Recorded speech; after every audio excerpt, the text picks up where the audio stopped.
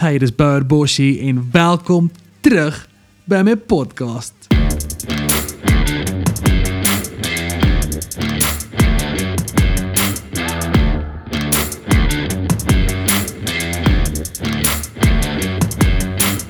So, it's been a minute, okay?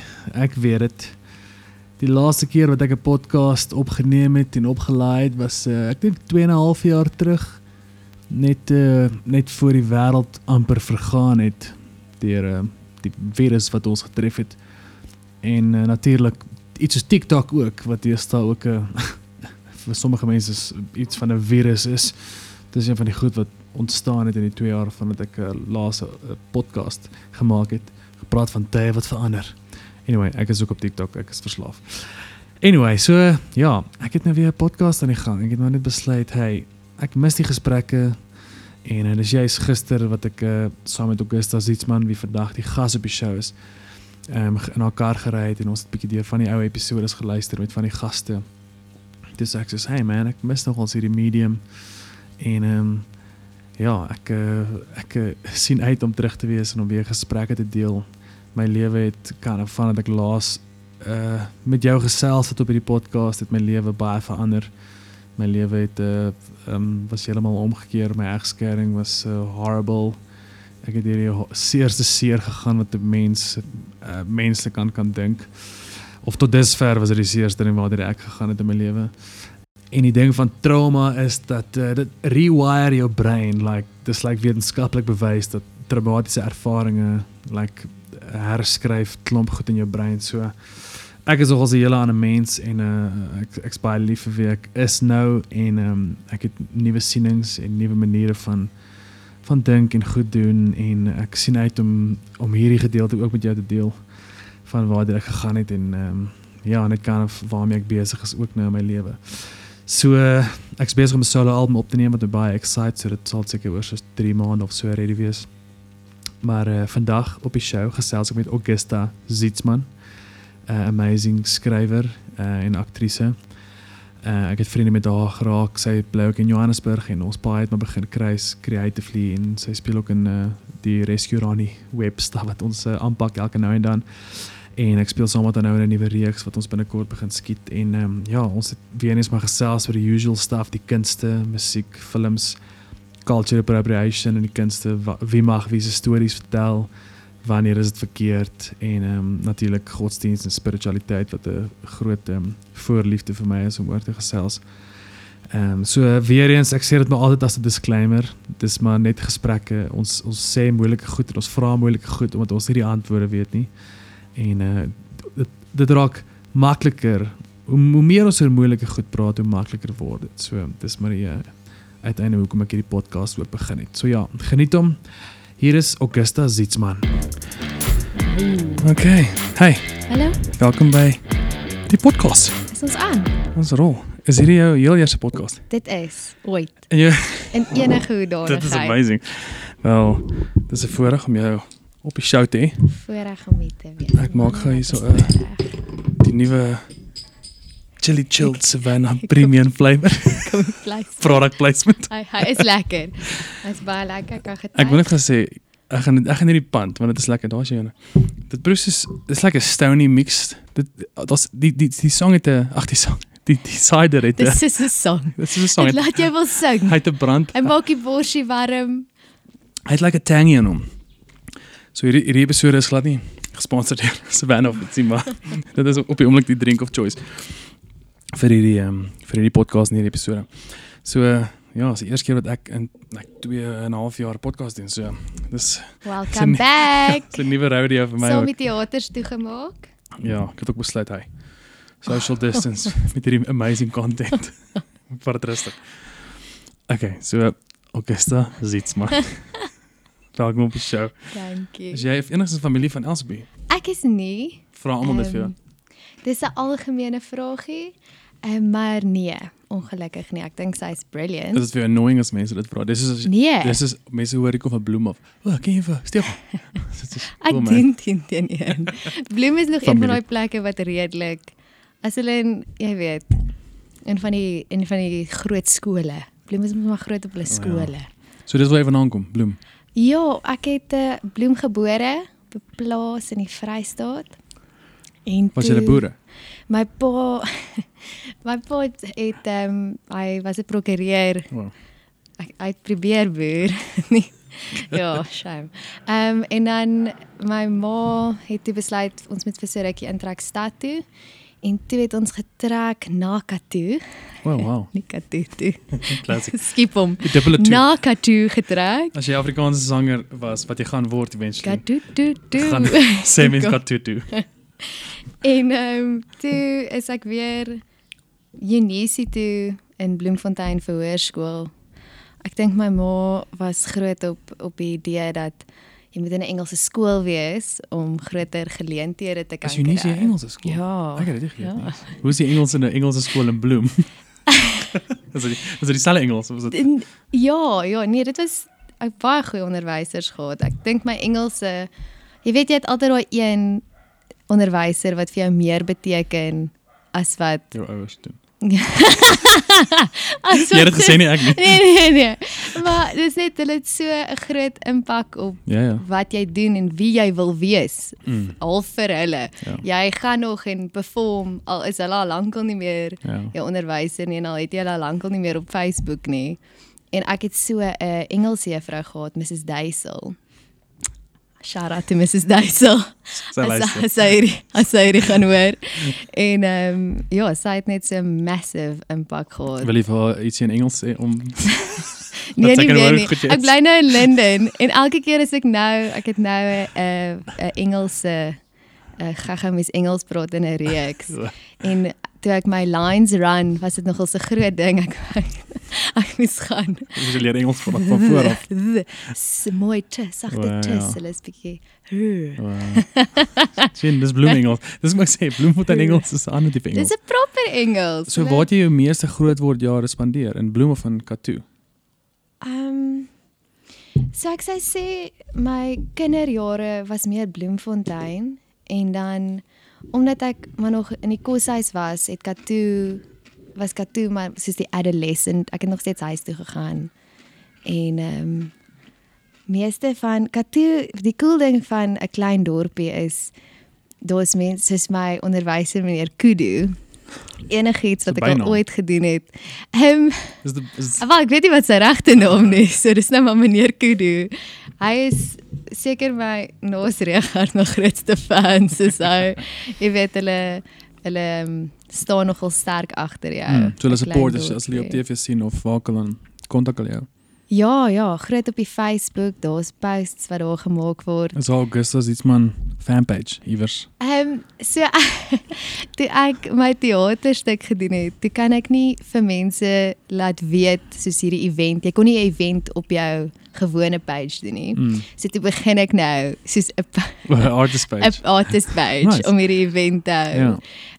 Bietjie awkward. Nee, okay, wel want ons nou nie Want dis nie follow my artist, nee. Ja, klik subscribe en like. So ek het dit nou maar net gedoen, ja, as daar 'n show vir dinge is, laat mense die event kan maak. Nee, dit is die minder lekker deel van om 'n kunstenaar te wees is daai deel, soos om jouself soos te push en jou 'n page op te maak en vir almal te sê check my show, kom na my. Dis is ons is gemaak om onsself te prys nie eintlik, I guess. En nou jy moet jou grootste fan wees, anders gaan niemand in jou glo nie, voel ek, maar daai is my nog altyd die moeilikste. Self glo. Dit is so. Nee, dit is so. Ek dink maar wat ek nou al die klein bietjie van die bedryf wat ek gesien het is dit leen baie keer homself uit vir sekere tipe persoonlikhede wat 'n geneigtheid het om hulle self te wil push of soos nie ongemaklik is met die idee om hulle self te push nie. Ja, jy het die grootste confidence nodig om hierdie af te pool. Ja, en maar ek moet sê dit kom vir my regtig, dis iets waarmee ek sukkel, soos dis nie wat selfvertroue. Ja, of bemarking, self-marketing, om jouself te sien as 'n produk basically. Ja. Is my net dis 'n vreemde konsep. Ja, ek dink ook in vandag se tyd met hoe groot TikTok geraak het en social media is daar is nie meer jy is ook na jou kuns. Daar was 'n tyd waar ek gevoel het waar dit soos geseparate was van die twee. Dis soos maar nou voel dit vir my soos mense koop in jou En dan is jou Yes. musiek ook deel van dit. Ja, jy word jou brand. Ja. Dis nie meer jou musiek wat jou brand Ja. is. So dalk is dit nie met almal so, ek dink as jy in 'n content game is en jy hou daarvan om content te create.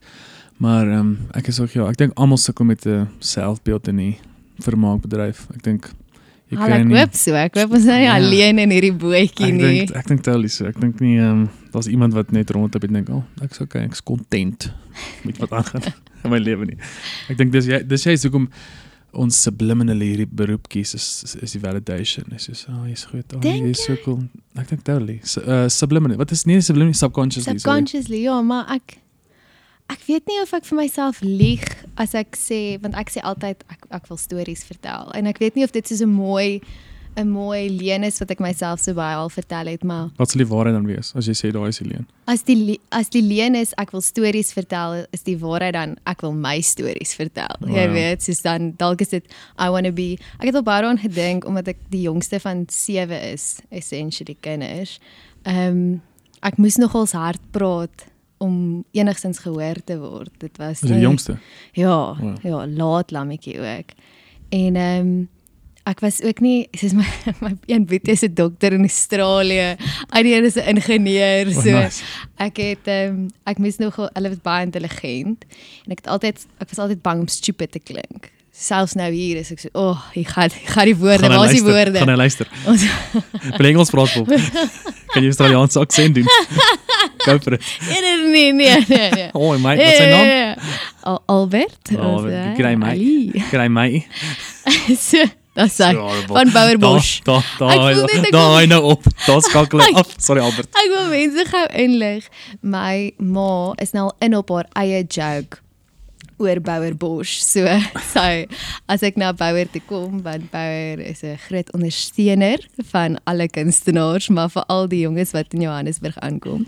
En elke keer as ek vir haar sê, ek gaan iets saam met Bouwer doen, dan gaan sy, Bouwerbosch. En nou sal in op haar eie joke, so sy weier om enigiets anders te noem. Wel daarom sê dokter, so ek gaan in cash op haar. Kry daar vir jou 'n lekker voorskrifie. Klink fair.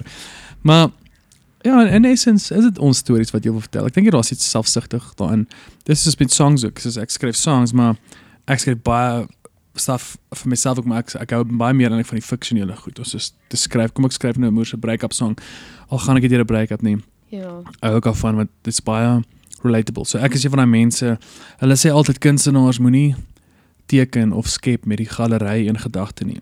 Maar dit is so 'n moeilike ding, want musiek is jou werk en jou inkomste, en vir kunstenaars is dit anders, mense wat sê net teken en jy moet in 'n mate na die galery dink, want jy maak obviously nie net vir jou hierdie kuns nie, jy skryf in essence vir jou die song eerste, maar daar's ook 'n besigheidselement aan, dat jy gaan, cool, wat kan ek doen om hierdie song meer catchy te maak en cooler te maak, wat like die mense nou, hulle like 'n stoute 4 on the floor tipe kick drum beat en mense wil sokkie en party, of mense kan relate met break-up, so kom ek skryf break-up tunes. Break-up, ja.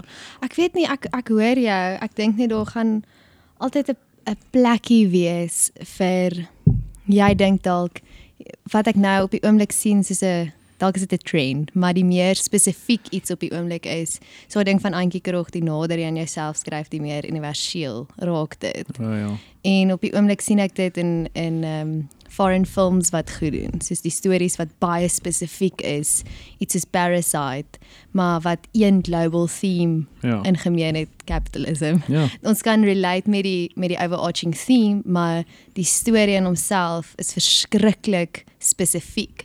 En ek dink alles wat ek self al create het, en ek praat nou uit soos 'n skryf, soos jou theaterstaf. Ja, uit 'n skrywer se perspektief uit, het ek probeer om dit so naby aan die huis te hou as moontlik.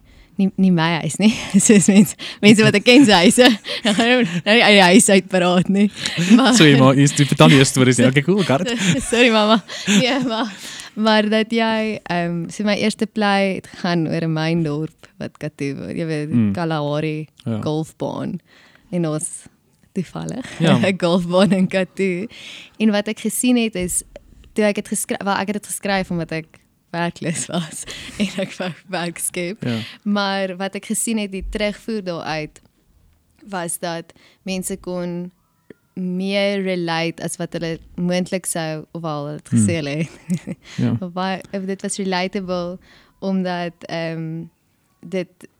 dit naby was. Ja. En dis eintlik nou maar my hoop met die musiek wat ek nou wil probeer is om minder met die commercial market of wat is op die oomblik, wat klink pop, wat is cool en dit meer net na myself te hou en in die hoop dat jy 'n mark maak in plaas van in een inspeel. Ja. Maar ek weet nie of dit net 'n naïewe Nee.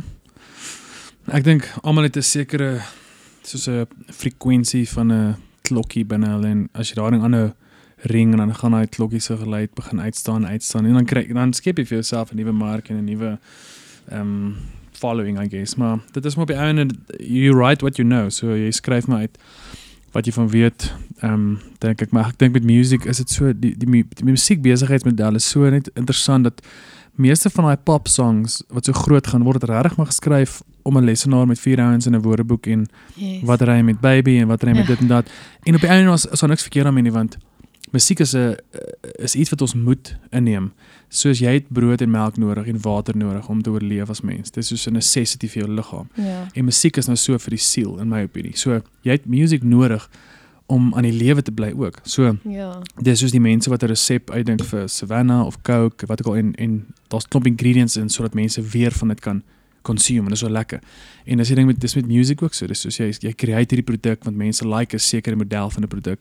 En daarom is dit eintlik so wyd want jy kry in Afrikaans is like sokkie treffers baie prominent en groot, maar daarom is daar ook baie alternatiewe kunstenaars soos Hewels en Franswaal en so aan wat iets anders aan die tafel toe bring. So die lekker ding van music is eintlik baie wye dat is 'n oop speelveld. So op die ou ende bly 'n goeie song ongeag van die genre. Mense hou maar van 'n goeie song. Ek dink bo enige genre. Ja, ek dink as ek kyk na ek het daai op Netflix daai pop. This is pop. This is pop. Het jy die Stockholm Syndrome episode gekyk? Die een wat al die producers wat daar In Swede sit. Ja, dis hy. En toe hulle Hit Me Baby One More Time, hoe hulle letterlik goeters gesê het wat soos van die lirieke wat nie sin maak nie, maar dit pas in die bars in. Ja. En dis great en dit was 'n groot song, maar as ek dink aan die musiek wat vir my al iets beteken het of wat vir my regtig soos impactful was dit goed wat lyrically 'n betekenis het. Maar totally, maar dis hoekom die musiek, dis hoekom jy melk kry wat goed is vir jou siel en dis hoekom jy Coke kry wat net lekker is saam met 'n braaivleis. En dis musiek.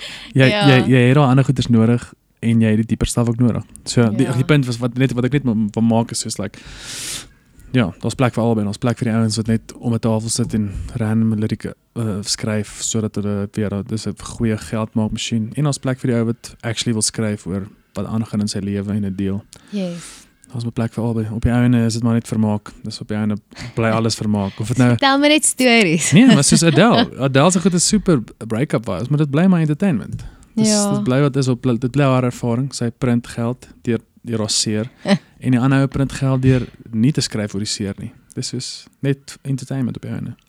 En dit het waarde, goed of sleg. Ek bedoel, dit het waarde, meaning dit of gee 'n lekker tyd om 'n braaivleis vier of dit dat jy beter voel na 'n super sad dag. Yes. Ek wil nie 24/7 Adele my bedoel ja. Maar jy kan ook 24/7 die ander goed luister. Ja. Balans. Okay. Punt van die gesprek. So jy is 'n is jy akteur of aktrise? Aktrise. Nee. Maar ek wil nie jou offend nie. Ek weet jy by Stellenbosch is swart, ek wil nie op die tone trap nie. Baie dink ek is baie Wel, ons gaan dan by dit kom. Ek maak so ek verkies aktrise. Maak jy nou kan. Het ek Sy is nog oldschool. Akteur. Sy jy dink aan die goeie ou dae. Waar aktrise. Wow.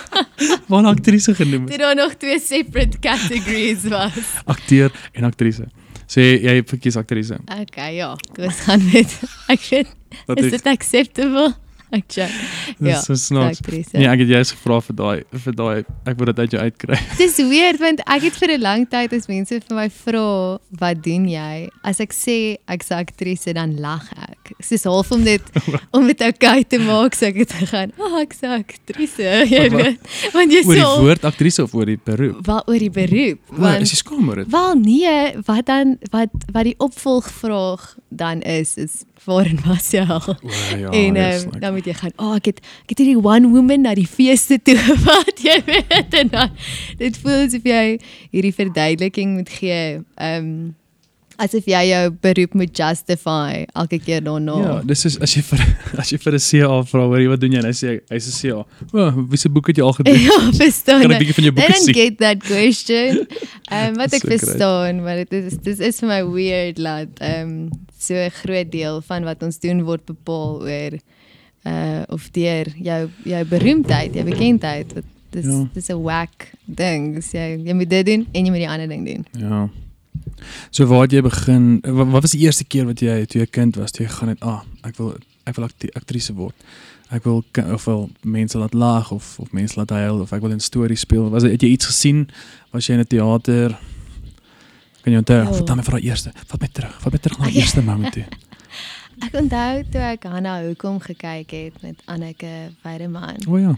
Sy was regtig goed en ek was Dis Pietie se verloofde, ja. Yes, Pietie se verloofde. Shout out to Pietie Beyers. Nou, dokter is. Sabona, Lekker. Sabona. Pietie Beyers, ons Pietie Beyers, ons Zulu vriend. Definitief nie. Ons definitief nie okay. Ons gooi met hom. Ons gaan dan net hoe ook gesprek van jou hê. En ek het dit gekyk en toe is ek baie jaloers. Dus ek in die show? Ja, op want Anneke? ek dit kyk, ek was super jaloers. Hoe oud was jy? Seker dan 12. Ek was min of meer so oud soos wat die dogtertjie was wat sy gespeel het. En ek het net gedink, hoe kom is daar, jy weet, en dit was 'n Marita van der Vyver boek wat nogals cool is. Want ek Want jy is nou. Ek's nou in 'n Marita, ja, dis nogals So net vir die luisteraar, besef dit nou, Augusta Zietsman is nou in 'n Marita van der Vyver boek, wat nou, sy is in die boek nie, sy is in die reeks. Ek het baie casually ingewerk. Sy raak beter met self-promotion, soos die podcast aangaan, maar sy is in 'n nuwe reeks met die naam Dinge van 'n kind. Dinge van 'n stadskind. Die dinge van 'n kind, as hy. Ag, eerlikheid, Die dinge van 'n die. kind. Ek is nie, so die lead, Mart is Melissa Meiberg en dan Dalena is Minke Elish. Dan is daar ook 'n ouer Mart wat Susan Beyers, Pietie se ma. Oh, nice. Susan. Ons is hier vir die hele Beyers gesin. En ja, en ek speel half die maatjie wat bietjie uitgestoot word, die een kant Afvlerkie vriendin. naïewe, kom bietjie dom voor. Oh, okay. Maar sy het wel deur soos heavy shit gegaan, die karakter nou. En ek weet nie, ek ken jou nie goed genoeg nie, maar ons almal gaan maar deur dit gedoen. Ons almal So gaan het jy dit die boek gelees? Moes jy? Maar ek het dit al gelees op skool. Oh, nice. Ek het net weer gelees. Okay, voordat ons so is die reeks beter as die boek? Ek het geen idee. Ja. Ja, dis moeilik want ek het regtig ek kan nie dink aan iets wat ek al ooit gekyk het wat beter is as die boek nie. Ja. Maar dis net omdat 'n mens se verbeelding altyd soveel meer kan doen. Ja. Wanneer jy dit lees, maar ek seker En jy dit gaan great wees. Jy het ander karakters in jou kop as wat die as die definitief. teorie speel. Definitief. Ek het nie jou gesien toe ek het gelees nie, maar okay, cool. Nee, maar selfs toe ek het lees en ek is nou daai karakter, kon ek nie myself sien. Nice. Ek was soos julle seker. Dis glad nie wat ek hier in gedagte het. Wow. Dis die ding van die kunst, jy kan enigiets afpoel. Ja. Net 'n bietjie, die daar's fun wise. So okay, so jy kyk toe Hannah Hoekom, jy is soos, ek wil dit doen vir 'n lewe, ek is jaloers. Ja. Hoe loop jy baie verder? Was jou ouers ondersteunend teenoor die kunste? Nee, nie aanvanklik nie. So ek was gepush om maths en science regdeur te vat. Was jy soos onderskeidings en daai goed, was jy 'n slim kind? Ek het right gedoen en toe het ek net seker gemaak, so ek het nogals baie vakke gehad, want toe het ek ook drama en kuns en soos sulke goeders ook bygedoen. En ek het definitief beter gedoen in die kunste. En my pa wou graag gehad het ek moet gaan regte doen. Dis mos maar wat baie mense wat jy weet, as jy so 'n dramatiese neiging in jou het, regte, jy gaan fyn wees, jy gaan daar gaan. En toe, het ek nou maar aansoek gedoen vir regte en so, maar ek het op 'n gap jaar gegaan, want ek het geweet is nie wat ek wil doen nie, so toe gaan ek net op 'n gap jaar. En in my gap jaar, toe bel hy my, sê hy het nou net 'n preek gekyk op die TV. Ek is ewig dankbaar vir daai dominee. Ek weet nie wie hy was nie. Maar hy het 'n preek gekyk op die TV en die dominee het gesê sy pa wou nie gehad het dat hy 'n dominee word nie. En toe het sy pa uiteindelik ingegee en hier is hy nou en hy kan, jy weet, sy roeping volg. En na daai preek, toe bel my pa my en toe sê hy, weet jy wat, as hierdie is wat die Here op jou hart gesit het, dan moet jy dit doen. En No net way. daai oproep was vir my genoeg om nou baie lank wat altyd my ouers was. My pa het altyd gesê, soos die lewe is moeilik genoeg. moet dit jouself nog moeiliker maak nie. En ja, net in my oproep was dit soos okay, cool. Ek het nog altyd geweet ek wil dit doen. Ek was maar net dis 'n moeilike ballgame hierdie. Ek wil nooit iemand bang praat of afpraat om dit te doen nie.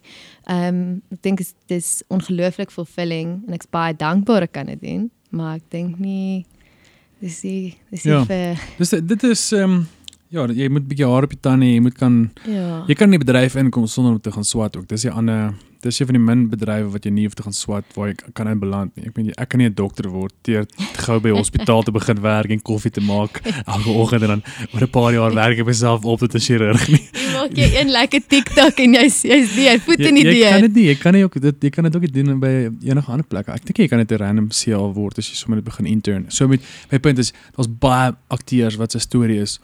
Ek het net begin koffie maak op stel en ek het geïntern en ek was by 'n filmhuis betrokke en ek het maar wat ek al gedoen en ek was 'n runner en dan as jy weer sien as jy is okay cool. Ek begin speel of ek dink wel maybe vir my, maar ek dink dit was iets baie belangrik vir my gewees om te gaan swat. Dalk omdat ek ja, daar's baie waarde aan totally. Was hy.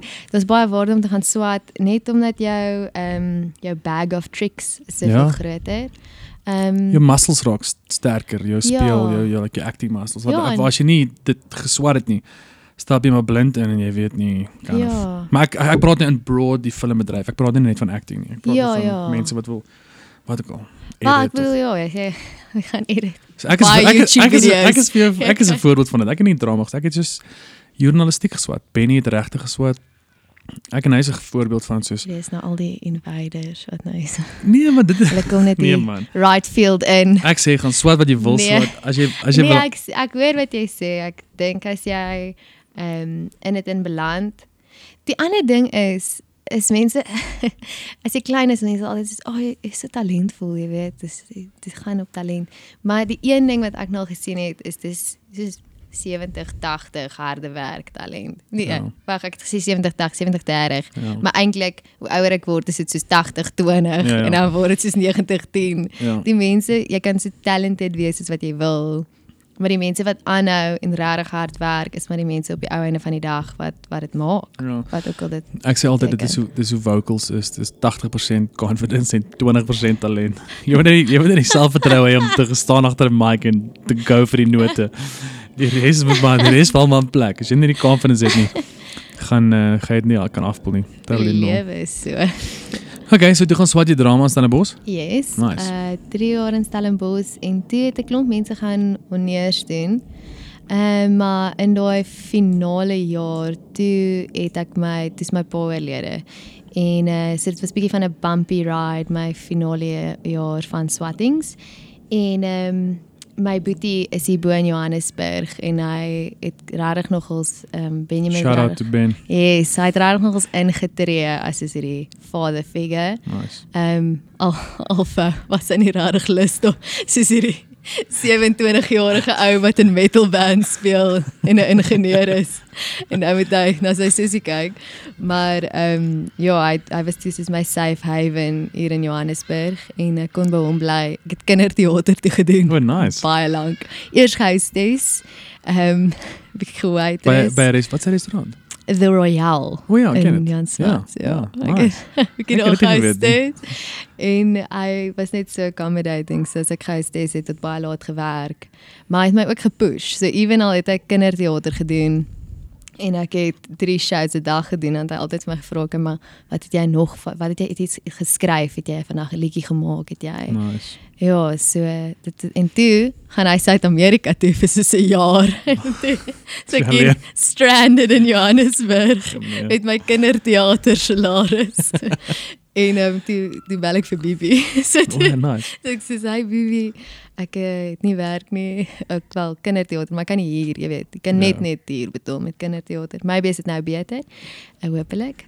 En toe het sy my in haar flat ingevat. Sy het soos my daar laat bly. Dis awesome. So, Kyk, daarom met kinderteater betaal hulle in hemelse skat, is so jou hier in die hemel is sorted for life. nee, Jy gaan fyn wees. Nee, dis tough. Daar is baptism by fire. Dis regtig bietjie. It's a wild ride. So is jy, verkies jy theater bo TV of is dit vir jou acting? Jy geen om nie. Acting is acting. Nee, theater is ver. Is dit? Hy weet van theater? Ja, No way way. meer. Dis net Wat is dit? Die live element van dit of wat? Ja, dit, maar ook TV is 'n director's medium. Jy weet, jy gaan staan daar en dan jy draai, jy doen jou woordjies en dan op jou close-up gee jy nou jou al, jy weet, maar theater is 'n actor's medium. Daar as hy jou klaar gedirect het vir 'n paar, ek is nou bang 'n director hoor hier in hulle sis. Ons wou nou al kyk vir die rol. Ja, maar dan jy gaan op die verhoog en hy kan nie skreeukat nie. Hy kan nie die camera angle verander nie. Dis nou maar net, dis jy en hopelik 'n ander akteur. Ek het One Woman gedoen vir lank wat daar's niemand. Dis jy alleen. En nie eens die director kan jou help nie. Wat is jy? Dis net jy. Jy moet nou maar gaan. Maar jy is director ook. Nee, jy gaan dit Okay. ja, daarom. Okay. Van 'n buiteoog. Ek dink dit is belangrik as jy iets geskryf het om dit nie te direct nie, die oomblik. Ek weet nie. Ek sal seker nog my mind change. Ek wil nou vir jou 'n vraag vra oor ADR. Soos dit is 'n ding wat ek kan nie besluit. Weet jy wat is ADR? ADR is wat die ouens doen oor see met die movies. Waar hulle skiet die fliek en dan daarna spandeer jy soos 3 of 4 dae in studio om die audio oor te doen. Hulle ADR moet soos 90% van Hollywood movies. Nee. Hoekom? Het hulle nie sulke goeie sound ouens soos ons nie? Dit gaan oor om dit so... Hulle boomswingers is lui daar aan die kant. Nee, dit gaan oor soos hulle... Ja, dis so baie keer as jy... Soos daar's 'n fliek met die naam waarin Brad Pitt en Shia LaBeouf en dis 'n fliek wat gaan oor die oorlog en hulle speel dis 'n tanks. Nou 'n tank is obviously super loud. So as jy nou, jy kan nie mos die audio hê nie, of as jy nou by water skiet of 'n waterval, iets soos Jack Sparrow wat hulle altyd op die see is, dis moeë loud. So nie maar soos letterlik al die movies in die wêreld word ge-ADR, maar nie by ons nie. Maar my vraag is eintlik ek voel so dis 'n cheat, want dit is soos nou kan die persoon nou kry nog 'n kans om 'n great performance te gaan gee in studio. Ek het nou die dag 'n ADR gedoen. Ja. Maar toe ek in die shot die verkeerde soos 'n woordfoutjie gemaak. So my mond doen ek kan nie dub oor iets wat jy verkeerd sê nie. Soos dit was iets simpel in plaas van hardloop het ek gesê hardloop. Just like a little. Maar die oomblik as jy dit moet dub, is daar so groot verskil tussen 'n L en 'n jy weet. En ek dink baie onnatuurlik, maar hulle kry dit reg oor see. Maar ons moet met vel was. Hulle gaan dit nie reg kry. Ek het vertroue. Nee, ons het 'n paar goed ge-ADR. Ek moes met vel was het ons 'n groot deel van die movie ge-ADR. Weens tegniese issues opstel, die ouens nie 'n great job gedoen nie. En ons 'n groot scene wat ons ge-waterboard of ge-watered down word. So dan word jy gedrench in water. En obviously kan jy nie gemic word nie, want die mics gaan seer kry. Die mics is duur. Maar anyway, ek wou net gewonder of jy geweet het van dit, want dit is my iets van ek wonder. Okay, so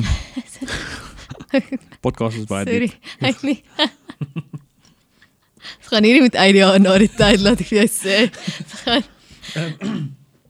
So jy is besig om te skryf en te record aan 'n album?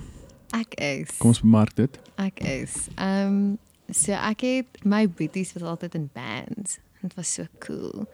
En ek het altyd liedjies geskryf op klavier en toe eendag, ek was seker so 9 of 10, toe roep ek al die band members. En hierdie tyd was hulle band se naam was Allegiance to Nothing. It's great. Hulle hoof lyric was Follow Only Myself. It's great. En it's quite spiritual. Yes, ek roep hulle in al hierdie 16-jariges.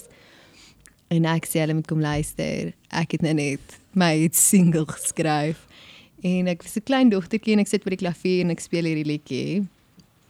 En toe is hulle so cool daar. Soos, ek kan hierdie teenage ouens, en vir die eerste, want hulle was gewoonlik altyd so nice met my, en ek sê, ek is so klein, irriterend sussie. Ja. En hier is hulle soos, oh my word, what? You write songs? Hulle was Engels ook.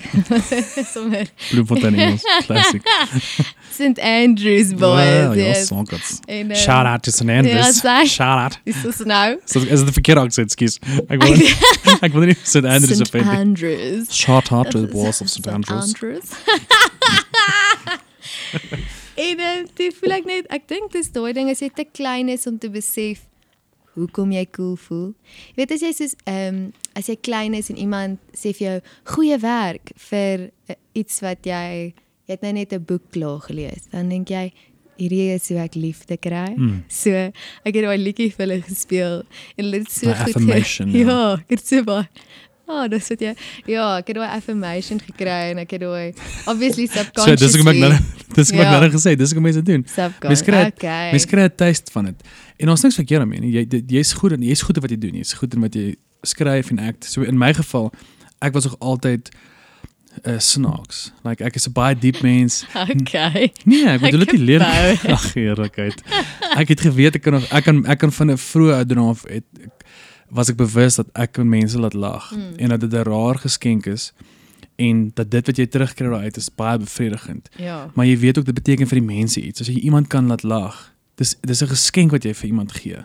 Dis nie net soos, kyk hoe funny is ek, nie prys my nie. Dis soos, hey, kom ek gee vir jou ietsie lekker binne jou hart en dan doen jy iets funny of jy maak 'n joke wat ek al. Soos ek bedoel nie dis 'n ding wat ek al van kleins af. Ja, dit is. Hoe kan like jy comedy as jy comedy kyk? Want jy lag, dis veel lekker. Dis soos 'n mini drug, dis 'n baie wettige drug waarvan jy nie genoeg kan kry nie. Ja, maar as daar nie soos lag en musiek was nie, so ek maybe nie geglo het so hard soos wat ek doen in die Here nie. Exactly. Dis lag en musiek is wat vir my die wêreld laat okay wees. Ja, maar exactly, maar dis soos 'n gift, dis 'n gift wat jy het. Nee, glad nie. Jy moet regtig meer in jouself glo. Maar dis presies dit, dis 'n gift wat jy het wat jy kan deel en nie almal die ekskuus, hierdie Savannah laat my nou lekker, steeds lekker. Maar ek burp nou lekker. Dit is 'n gift wat jy het en jy moet dit deel met die wêreld. Dit is hoekom ander mense nou weer gifts het van admin of accounting of wat ook al. Verstaan jy, grips of gaffers opstel. Dis like a gift en jy bring joy na mense toe. Ek het dit super lank uitgestel en gedink ek gaan dit net eerder nie doen nie. En toe op die radio, so ek luister kerk op die radio en toe is daar die aandpreek op RSG is gewoonlik 'n ouer dominee uit die ou Bybelskool klink dit asof hy lank terug geswat het, nog groot woorde en hulle open altyd met as jy nou vanaand alleen is, jy weet, so dis gewoonlik maar seker vir mense in die ouer huis of so. Nie dat hulle alleen, maar ek en dan luister ek nou daarna. En hierdie dominee praat hierdie aand van hoe hartseer dit is, waar is die plek waar die meeste onvertelde stories en liedjies en kunswerke is, en dis in die begrafplaas. Kyk met sy tafel, wat? Dis die man, wow, ek is nie, hey. Dis pitches wat hulle, ek bedoel dis pitches wat hulle. Kyk. Pitches wat die deur gaan nie. Dis al wat ek bedoel het. Hoor julle? Gaan kyk weer. Dit gaan oor die storie wat Augusta gepitch het. Die dominee sê toe dat in die graveyard is die meeste onvertelde goed. En toe, dan voel jy nou maar net inspired, en dan lê al die liedjies nou al so aan my nie. Wat seker okay is, dis fine as dit gebeur. Wat is jou siening, follow-up question oor jy wat gaan album uitbring? Wat is jou siening oor sangers wat begin act?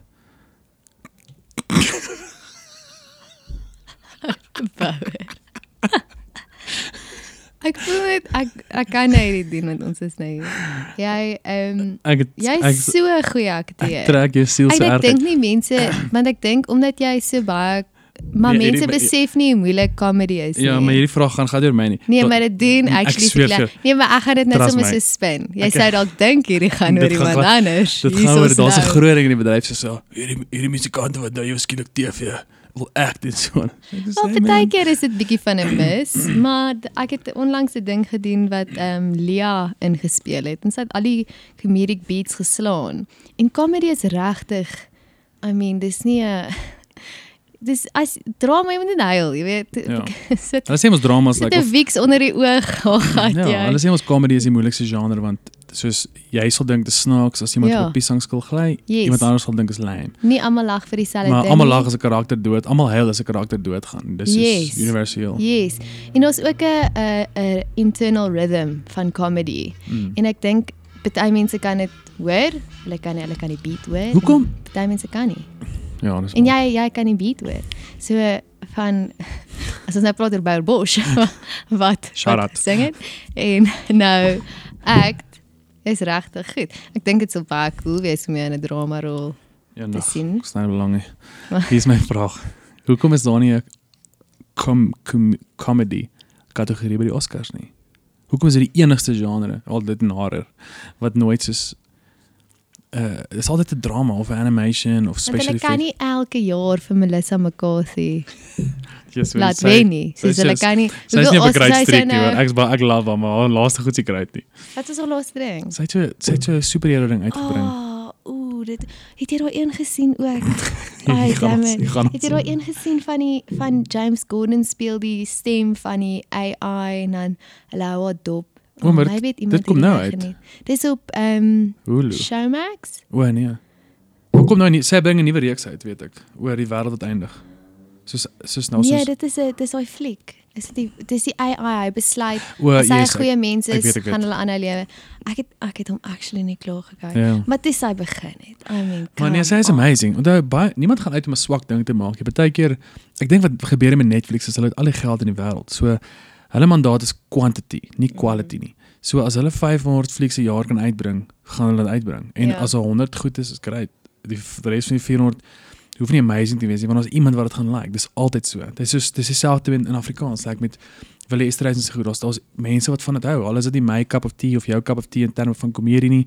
Daar's 'n mark vir dit. Ja. En dis maar hoe dit is. So dit gaan. Ja, dis soos die music analogy wat ek nou nog gemaak het. Soos die dieper stuff, meer goed wat mening het versus die stuff wat net bietjie lig is en En jy laat dans om 'n braai vleisvuur. exactly.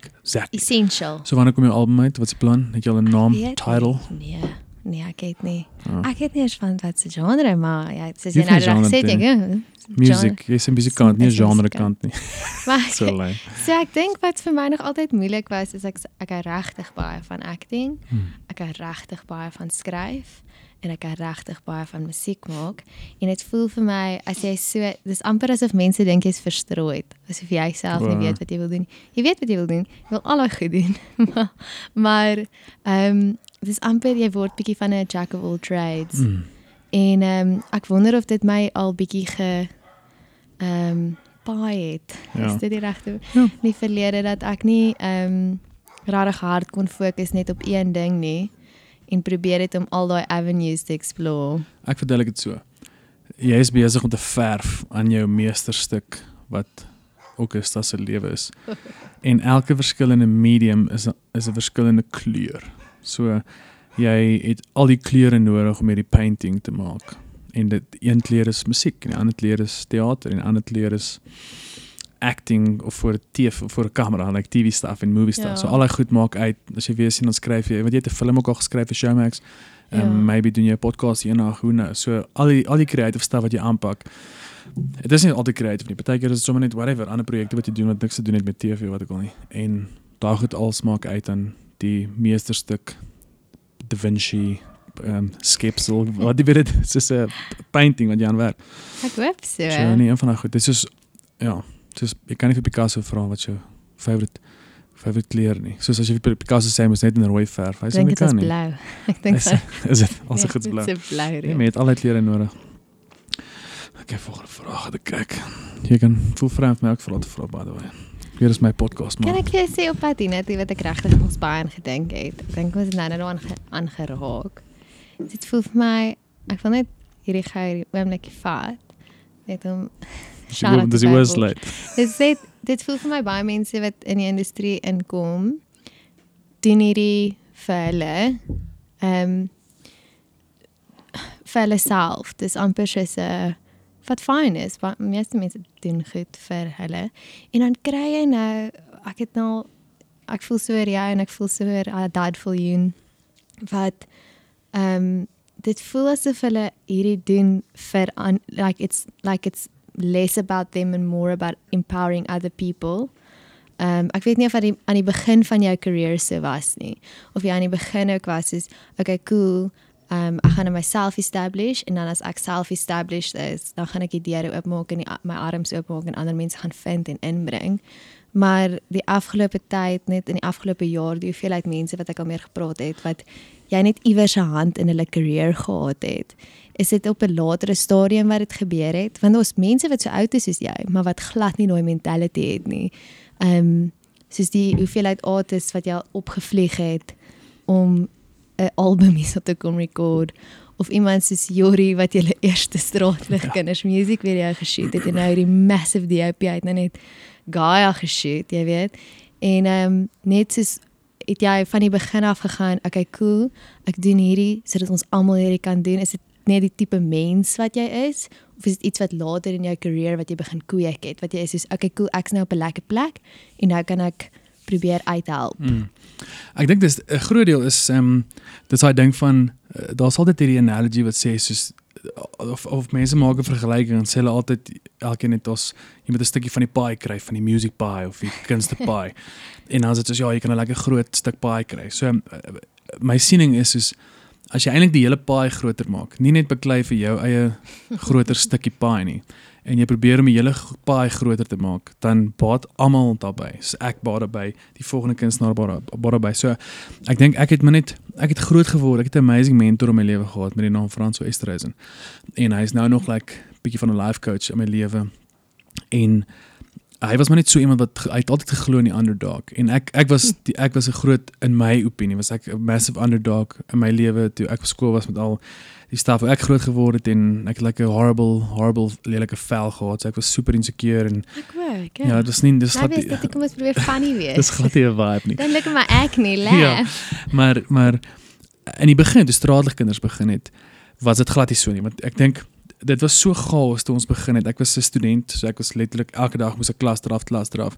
En dan die middag ry ons Joburg of Pretoria toe of ons Mission Cape toe vir 'n show en dan toer ons en dan kom ek terug by die klas. So daar was dit was so survival, dis soos moenie pluk nie, kom jou vakke deur, kom met jou studies deur en maak music op die side. So daar was dit maar vir jou eie gewin. Want jy net jou band begin, jy wil die grootste band in die land maak.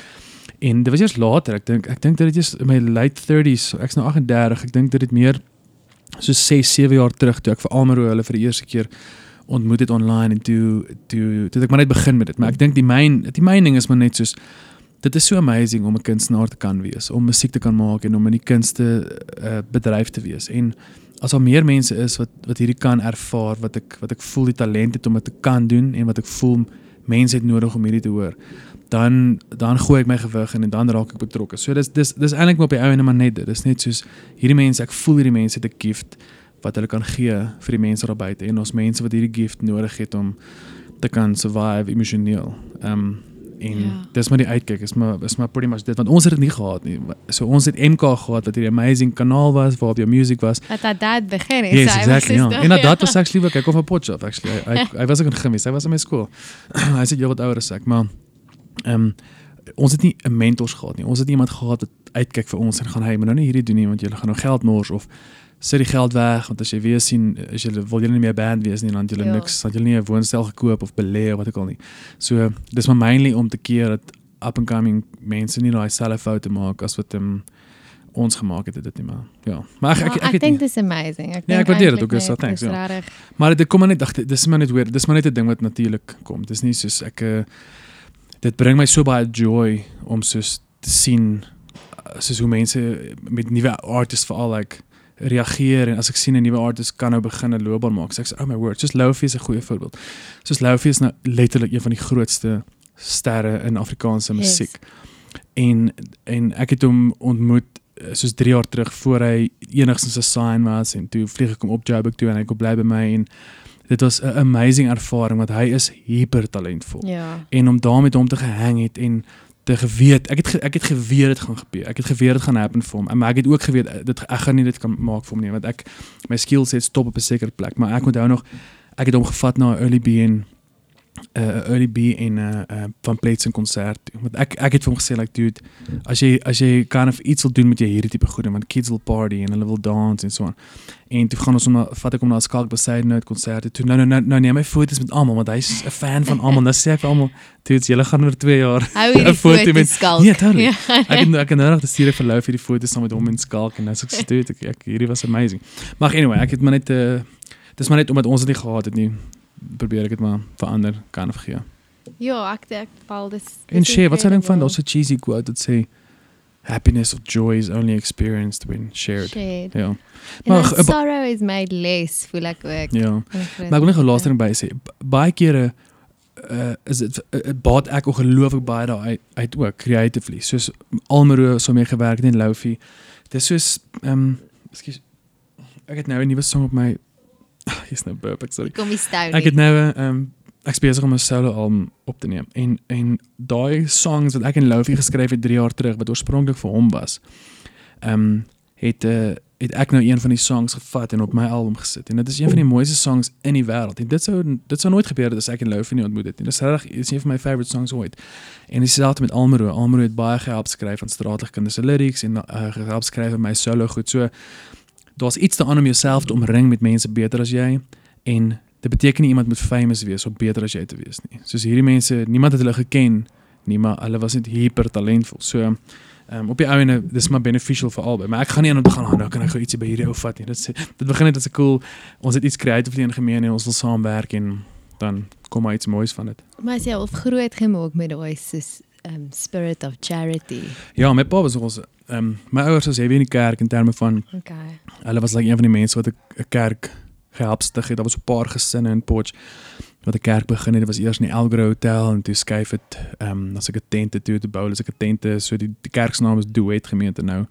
Maar hy het 'n paar name gehad. So my pa was ook altyd iemand wat baie in daai wêreld was. Hulle het op 'n tyd het ons 3 kinders aangeneem met my ma het soos 3 ander kids aangeneem wat by ons gebly het toe hulle op hoërskool was.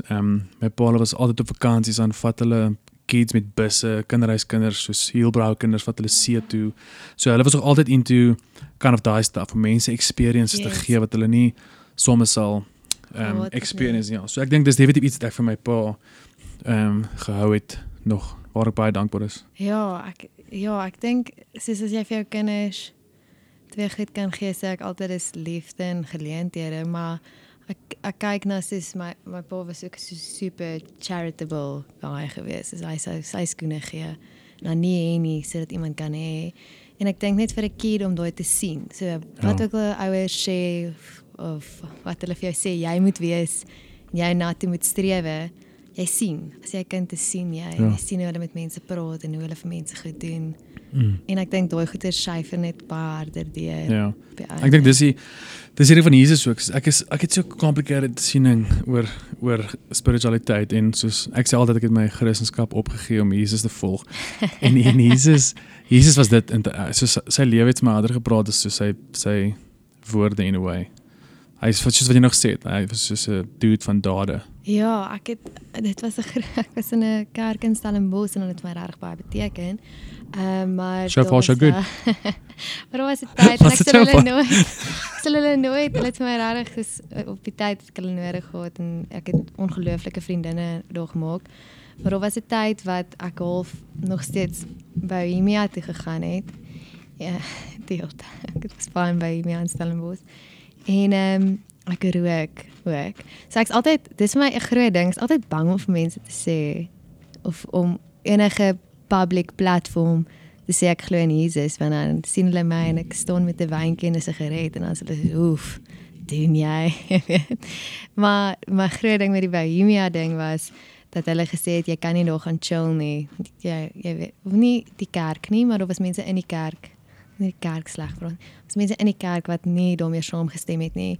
En dit was altyd vir my 'n groot ding want my pa het dit gedoen.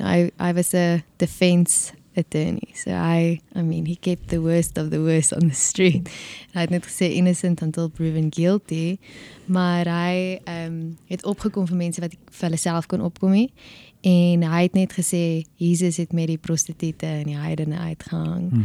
En ek sê nou nie die mense in Bohemia was prostituie en heidene nie, maar as jy, hoekom sal jy net jou lig vat, wat nie as jou eie lig is nie, hoekom sal jy dit vat na plekke toe waar dit klaar so helder skyn? Like, why not take it to places that maybe need it? Maybe is daar iemand wat jy net voor kan luister, glad nie voor kan gaan sê, hey, maar mense, have you met, jy weet. Een van die rede is, clubs is altyd die ultimate donker plek vir die kerk. Dis is hilarious. Dis is, daar's mense in die werksplek wat baie erger goed aanvang as wat hulle in 'n klub aanvang. En ons mense wat in die kerk mense baie seerder maak as buite die kerk. Ja, daar's so quote wat ek gebutcher het nou eendag vir jou op WhatsApp.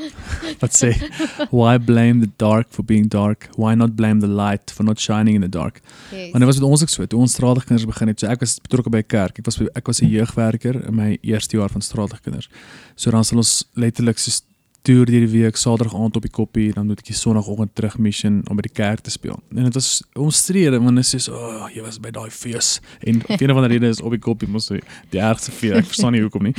Maar dan is dit soos, oh my word, niks is erger as die Bybel nie. Like, die Bybel is letterlik 'n R18 boek. Like, ek het sê juffrou gehad. Die goed wat afspeel in die Bybel is erger as wat jy in Game of Thrones kan sien. Ja, maar dis wat sy gesê het. So almal was very into Game of Thrones in my matriekjaar en sy was so super gelowig. Sy het letterlik 'n Bybelvers in haar skoene gehad.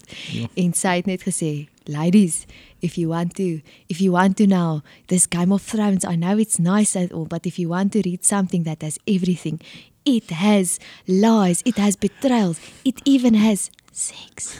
Then ladies, you must read the Bible. Toe dink ek is so weird sales pitch vir soos matriekleerlinge om hulle te convert, jy weet. Soos. Is Jon Snow daar? Dan sê ek, nee, dis 'n foto van Jon Snow. Hoe het David gelyk? Hy was seker baie interessant. Hy het ook nie klere aangehad, so I don't know. Want ek check wat ek gaan met my vra hierso. So wat is jou geloofsoortuigings? Gaan jy kerk toe? Jy doen kerk oor die radio, so jy gaan sit in jou kar of wat? Nee, so Wiele vir Jesus. Sondagoggend vonde. My pa het altyd 'n groot ding gehad van ek en my ma wat kerk luister op die radio, want hy sê way back, het sy pa vir 'n tannie op die plaas wat dit gedoen het gesê, wie gaan jou kom begrawe? Jy weet, jy moet 'n dominee ken om jou te kom begrawe. En ek dink net, ek het regtig al ek het baie goeie en baie slegte ervarings gehad in kerke. Ek is mal oor worship, so sing. So dis hoekom die kerk vir my amazing was, veral 'n plek so shofar wat jy regtig kan proper praise and worship. Hulle gaan groot.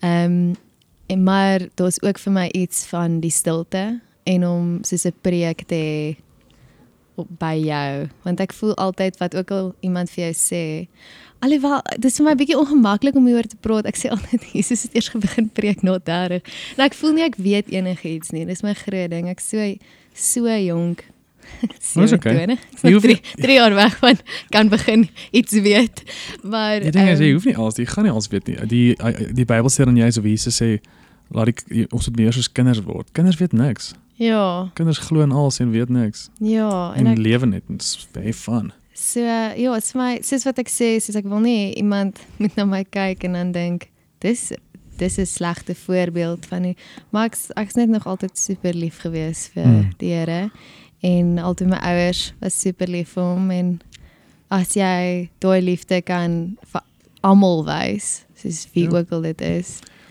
dan maak dit nie vir my te veel saak. Ek sê altyd, ons is Judas, ons almal is Judas. Ons almal is hy was 'n disipel, en hy het Jesus verraai. Ons mense wat in Jesus glo en wat hulle self 'n Christen noem en 'n sekere lewe wil handhaaf, wat dit nie reg kry nie, want dit is onmoontlik. Jy is net 'n mens, jy gaan foute maak. Ja. Maar Judas het Jesus verraai, maar as dit nie gebeur het nie, sou al die ander goed nie gehappen het nie. So dan is dit soos, maar Judas het dan actually nie die regte ding gedoen nie. Dis 'n heavy omstrede siening hierdie. Maar nee, maar ek bedoel, dit was 'n preek wat vir my verskriklik was. Ek kan nie onthou in watter kerk dit was nie, maar dit was half in my early 20s. En dan het hulle half gesê, en toe wat met Judas gebeur het, is hy het homself gehang. Ek weet nie of dit, ja, maar toe, en dat dit is wat gebeur, jy weet, as jy die verraaier. En ek voel net soos, ek gaan myself dood, is net my current understanding daarvan, en hoe ek het vir myself, want ek het al regtig mense baie soos aan my, soos nou dat jy sê, soos Judas, verloor aan dit, en hoe ek dit sien, is dis 'n hartaanval. Soos party mense gaan dood van cholesterol, en dan gaan sit dit in hulle hart, en dan slaan hulle dood, nie? Mense wat so oorlede gaan, is brein wat nie meer lekker werk nie, en Hy draai teen jou amper. Yes. Jou brein gaan staan. En jy's regtig siek, maar niemand kon dit sien nie, en dit is dieselfde as doodgaan van 'n hartaanval. En iets is daai preek het regtig dit vir my, jy weet, is net 'n mens wat die preek gee, jy weet, en jy kan dit insien, maar dit het vir my moeilik gemaak om dan terug te gaan na daai kerk toe, en terug te gaan na daai dominee toe, want jy soos, joh, maar ek weet nie of die Here Judas toe gestraf het, sodat hy self oorlede self dood. My siening is altyd, en dit is so omstrede, maar ek deel dit nou maar, want dis maar waar ek is, maar ek voel altyd soos like, dis of Jesus het hom voor die bus gegooi, want God het geweet, hy gaan selfmoord pleeg. Hy het geweet. Ja. God weet alles. Ja. So dis soos, ons het 'n fall guy nodig. Kom ons gebruik vir Judas. Laat Judas jou verraai, hy gaan selfmoord pleeg. Dan is dit dus cool, plan is volmaak. En man, ek is amper, soos ek seker voordat Judas hierdie, wow. Eintlik het Petrus hom Maar ek verraai voor seker, Judas nog, ja. en Petrus is soos die rots. Hy is nou die, maar even as ek dink voor my wie Judas gegaan het, ek's jammer. En as hy gegaan het, hy's jammer, dan Ja. is hy nou okay. I don't know, you know. Ja. It's just, Nee, die goed is complicated, maar ek love it so, want dis is om te praat oor apartheid, dus mense gaan so, nee, ja, is maar ver weg. en dan is bly. dit soos die Bybel is, ek sê, dude, maar jy moet juist oor die goed praat, want dit is hoe mens nader aan 'n antwoord kom. Jy gaan nooit die regte antwoord of die ultimate antwoord hê nie, maar jy gaan net nader aan, vir my is dit soos die spiritualiteit lê in soos die soeke, dis dit. Die punt is die soeke. Ekskuus, nie die antwoord nie. Ek sê dis nou rol. Nie die antwoord nie. Die soeke na vrae. Dit is vir my wat kind of spiritualiteit is. So Vir my is vrede en vrae. Vrede is vir my so 'n massive ding daarvan. Soos dit, want ek dink om vrede in hierdie wêreld te handhaaf regtig moeilik. Bedoel jy innerlike vrede? Ja, 'n vorm van vrede. Vir alles wat op die oomblik om ons aangaan is designed om ons angs te gee of om ons vrede weg te vat. En vir my is dit die groot goed van spirituality. Daai soeke wat jy van praat en 'n vrede. Ja. So hoe sê jy luister op jou foon of gaan sit jy in jou kar? My tannie het vir my 'n klein, radiootjie. eintlik soos 'n prop is een stereo nice. radio. Okay, great. Ja. Okay. Ja, ek moet 'n bietjie gou gee. Moes jy gaan nie kerk nie, luisterkerk. Ja, ek het weer begin dink ek wil vir 'n kerk gaan soek. Die ding van kerk is wat ek besef het, want ek het lank by 'n kerk gewerk. en dit het my net gehelp om nie so kwaai te wees teenoor die kerk nie, want baie mense het 'n storie van soos ek het seer gekry in die kerk of die kerk het my seer gemaak en al daai goed. Op die ou ene 'n kerk word bestuur deur stikkende mense soos ek en jy. En 'n kerk is ongelukkig 'n besigheid soos enige ander besigheid. 'n Kerk het overheads, 'n kerk het salarisse, 'n kerk moet geld inbring. Dis regtig so. En daar's maniere om 'n sekere produk te verkoop. Dit is of die sekere kerke se teologie is baie wat gaan oor geld en fortune en jy kan suksesvol wees en dit is 'n produk, dit is 'n genre wat jy verkoop. Die ander een is weer turn and burn. As jy nie draai nie, gaan jy braai. So elkeen het 'n ander aanslag. En op die einde, dit is klomp besighede wat dieselfde common goal het, is kind of like om mense nader aan die Here te bring en die aanslae verskil, die resultate verskil, maar ek het so begin sien, so ek sê cool.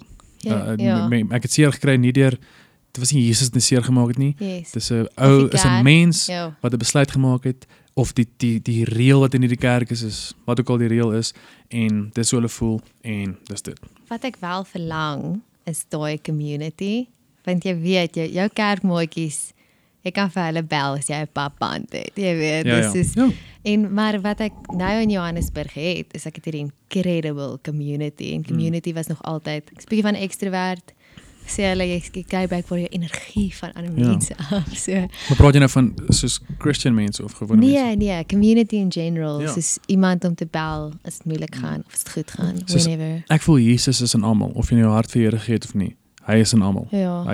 God het almal geskape, so was iets van God binne almal.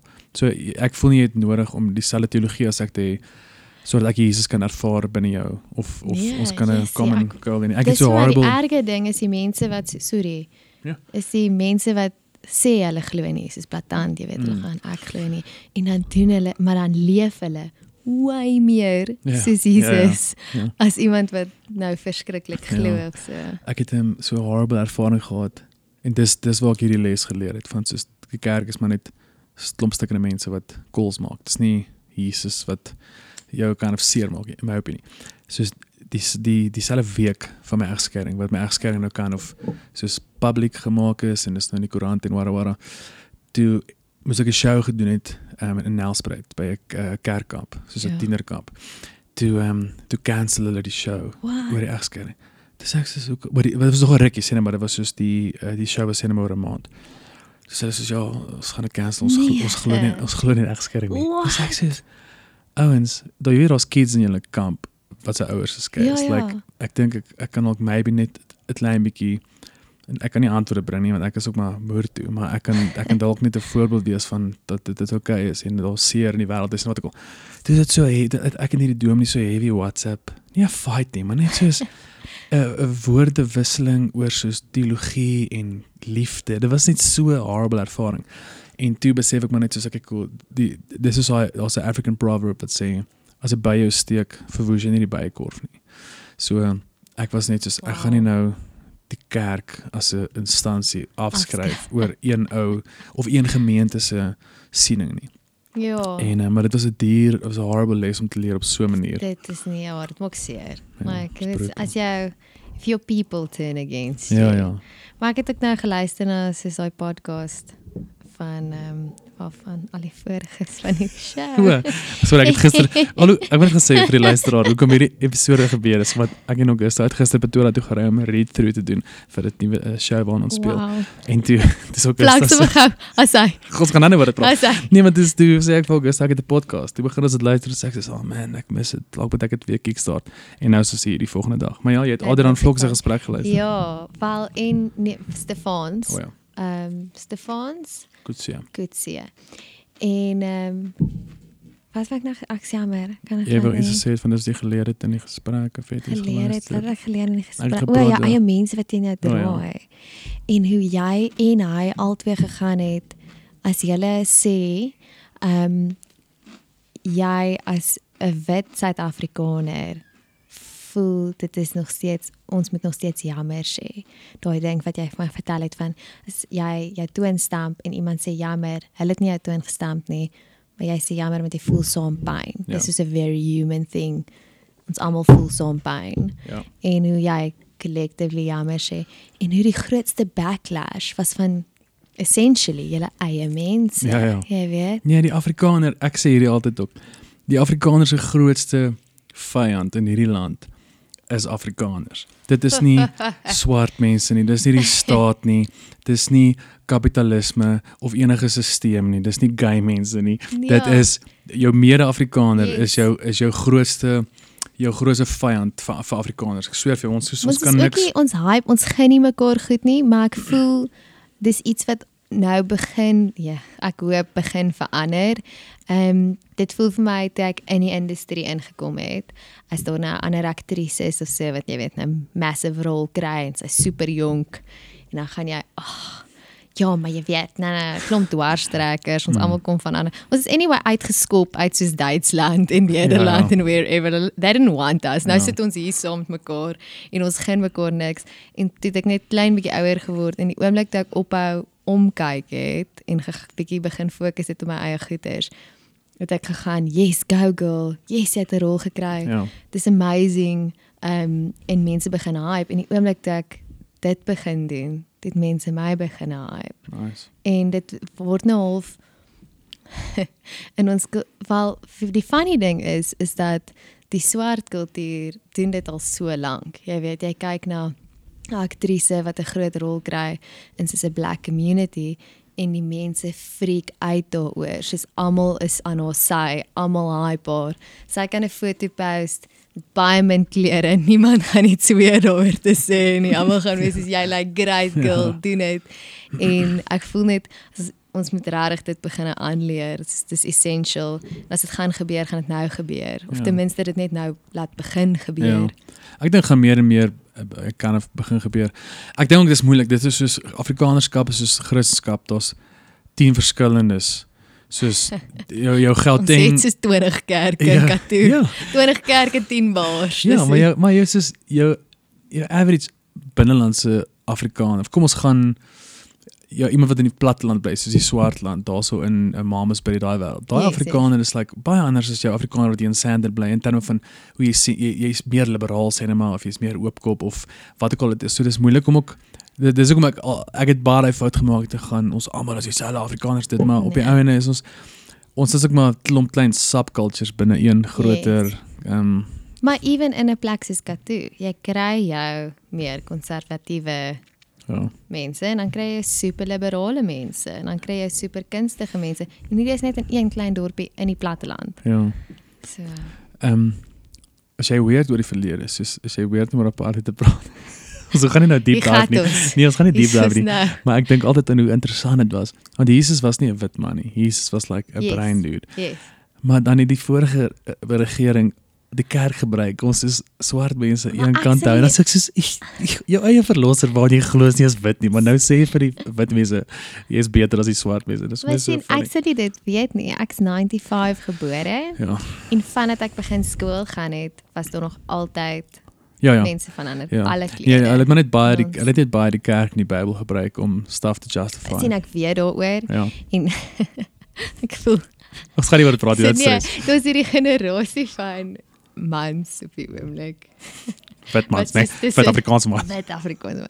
Wat sit tussen die ouderdomme van kom ons sê 33 en soos 43 is so die by. En hulle voel, ek sê, hulle is soos weier om te commit. Soos, hulle wil eers 'n bank koop nie, want dit is te groot vir vorm van soos commitment. En ek sê altyd, ek blameer dit op die NG, Fok of Politica en Nietzsche. Soos dit het hulle gemaak en gebreek.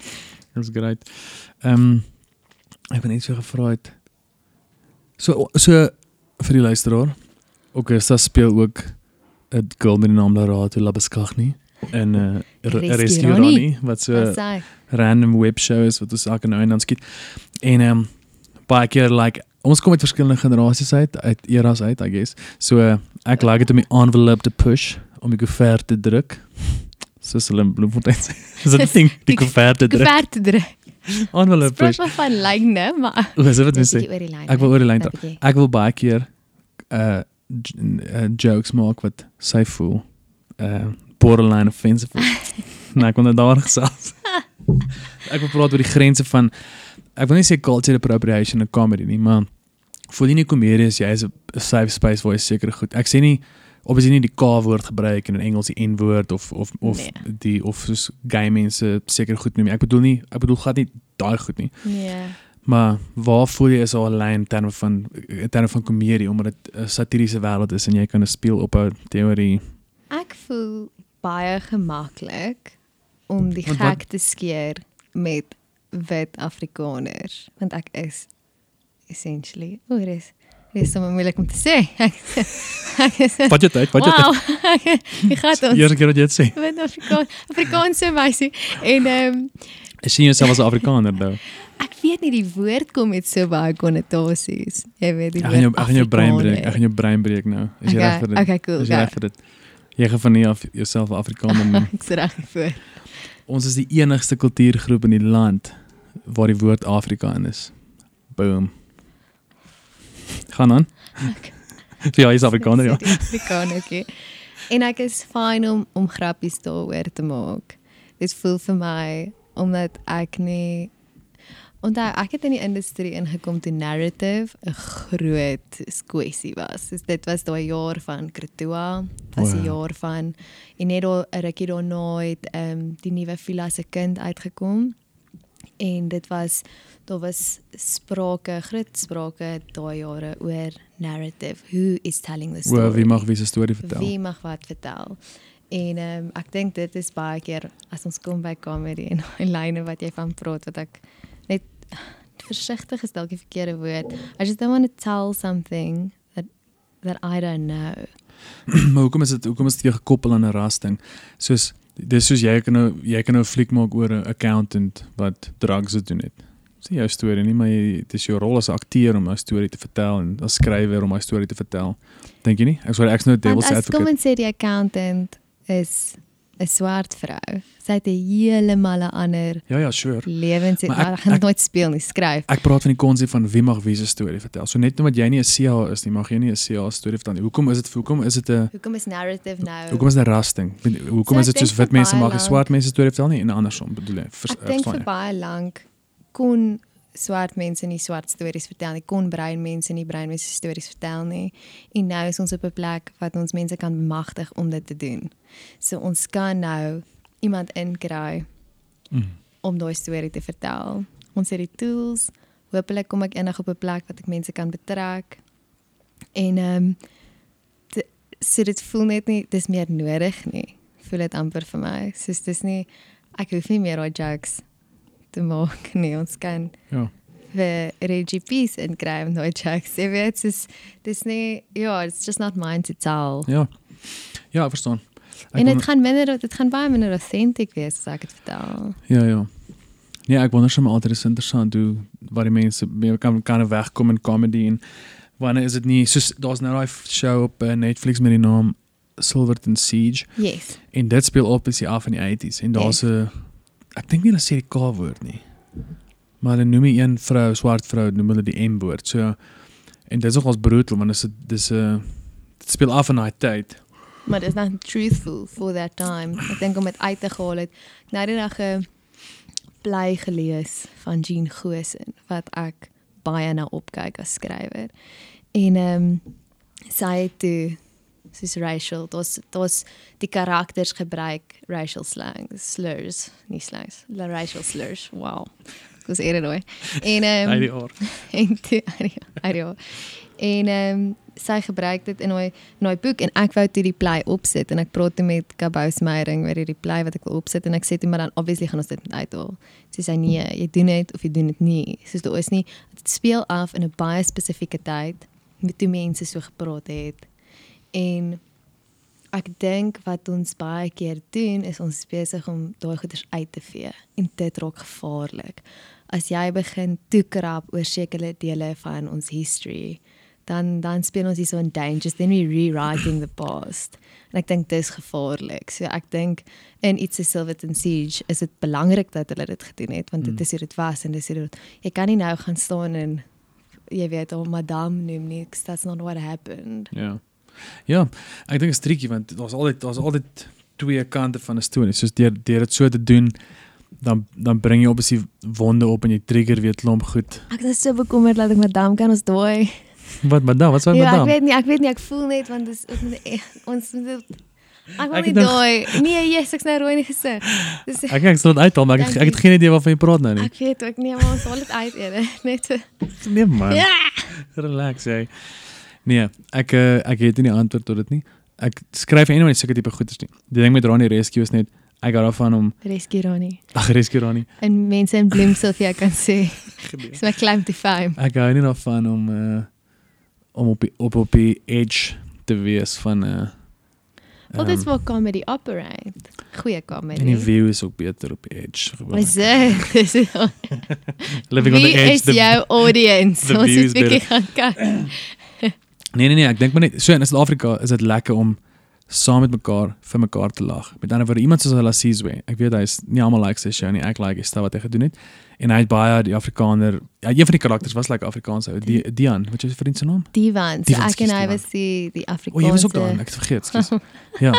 Maar my punt is soos hy het baie keer dan maak hy jokes van soos Checkers kassier, die Woolies kassier en die Pep kassier. Yes. So hy het baie keer maar net staf vir die land gevat en almal kind of vir 'n versakker gevat. Soos comedy het altyd 'n victim.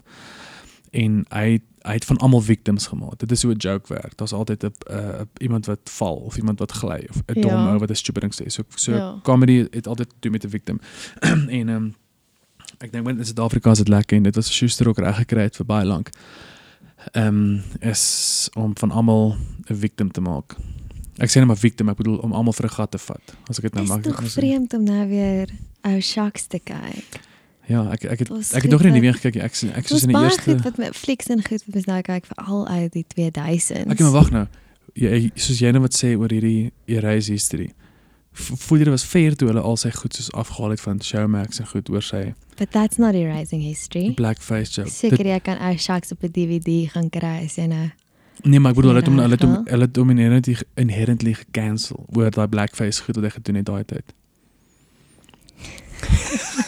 hierdie gaan nou 'n referaat raak. Nee, Ek dink net as ons kyk na die huidige klimaat. obviously, maar Dan maar maak daai dit goed nie is meer- gemaak daai tyd. Dit is soos om enigiets te dis soos om wat is daai boek, dit het ook nou nog so oproer gemaak. Het hulle die boek uit 'n skool uitgehaal, uit 'n skoolkurrikulum oor iets wat oud is, maar dit was in Amerika. Nee, maar daai goed is gemaak in daai tyd. So dis my punt. So net omdat hulle nie van beter geweet het nie, is dit verkeerd.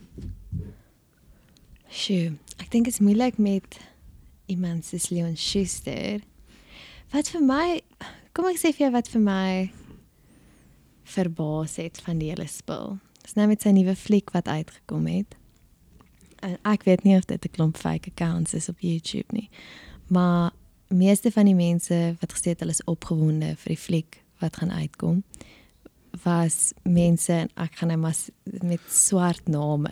Jy weet, ek weet nie of hulle netwendig swart. Maybe was 'n klomp fake accounts wat hulle, maar wat hulle gesê het, "Oh, we can't wait for this new film" en dit. En dit was weer die Afrikaanse mense wat gegaan het, ek Leon dis nou nie meer reg nie, ons stem nie. En ek dink ek verstaan waar hulle vandaan kom, want dit kom weer in met daai ding van we have a lot to say sorry for. And we are having the conversations that our parents were supposed to have. Dit is wat nou gebeur. So ons kan nou die gesprek hê van Leon, dit was nie okay om te blackface nie.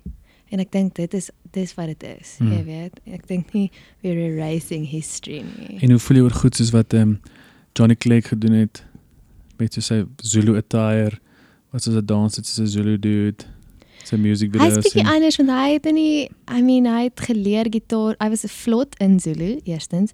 Hy was ook groot gemaak in sy musikale loopbaan in die hostels in Soweto. Jy weet, so hy het so daai tyd geassimilate met daai culture. Maar kan jy dan, want ek meen Jy kan jy is nou nie van daai kultuur nie. So hoekom is dit nou so verkeerd as jy nou skielik belangstel in daai kultuur en jy wil of ek speel nou super devil's advocate hier so. Want ek try dink wat op die einde het hy 'n beroep uitgemaak, het 'n lewe uitgemaak. Dit was sy Hy was the white Zulu geweest. dit was sy act in 'n mate as ek so kan sê. Obviously dink ek dit was super opreg.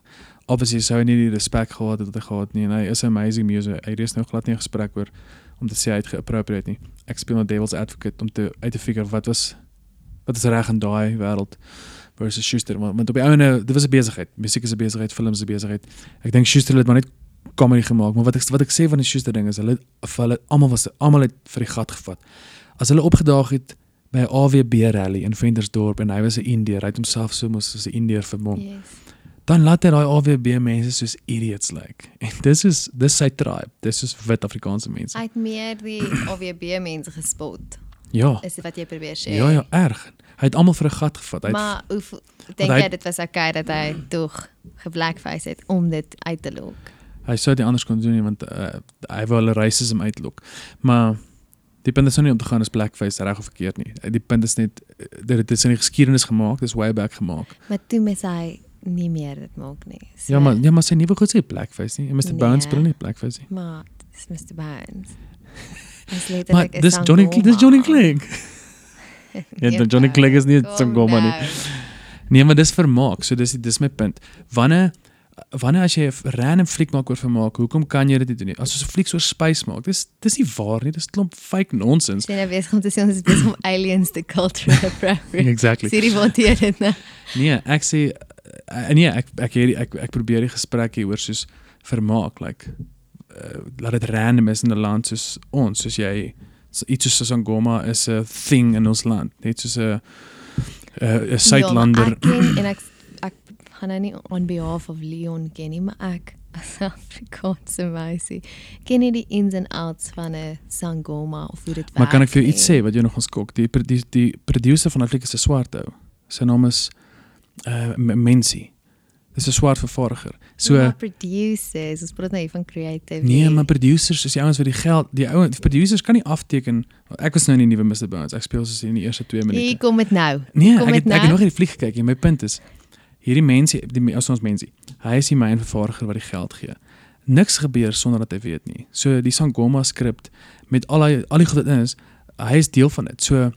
So is daar dan 'n cash cow wat so dis net dit raak 'n weird grys area van soos okay, maar dit is dan nie 'n wit ou wat soos 'n Sangoma doen nie. Dis soos 'n groep producers wat van daar's 'n groot Indiër producer ook. 2 grootse vervaardigers in daai show is 'n Indiër ou en 'n swart ou, die producers wat die geld gee. So hulle is jou kyk net in daai ding.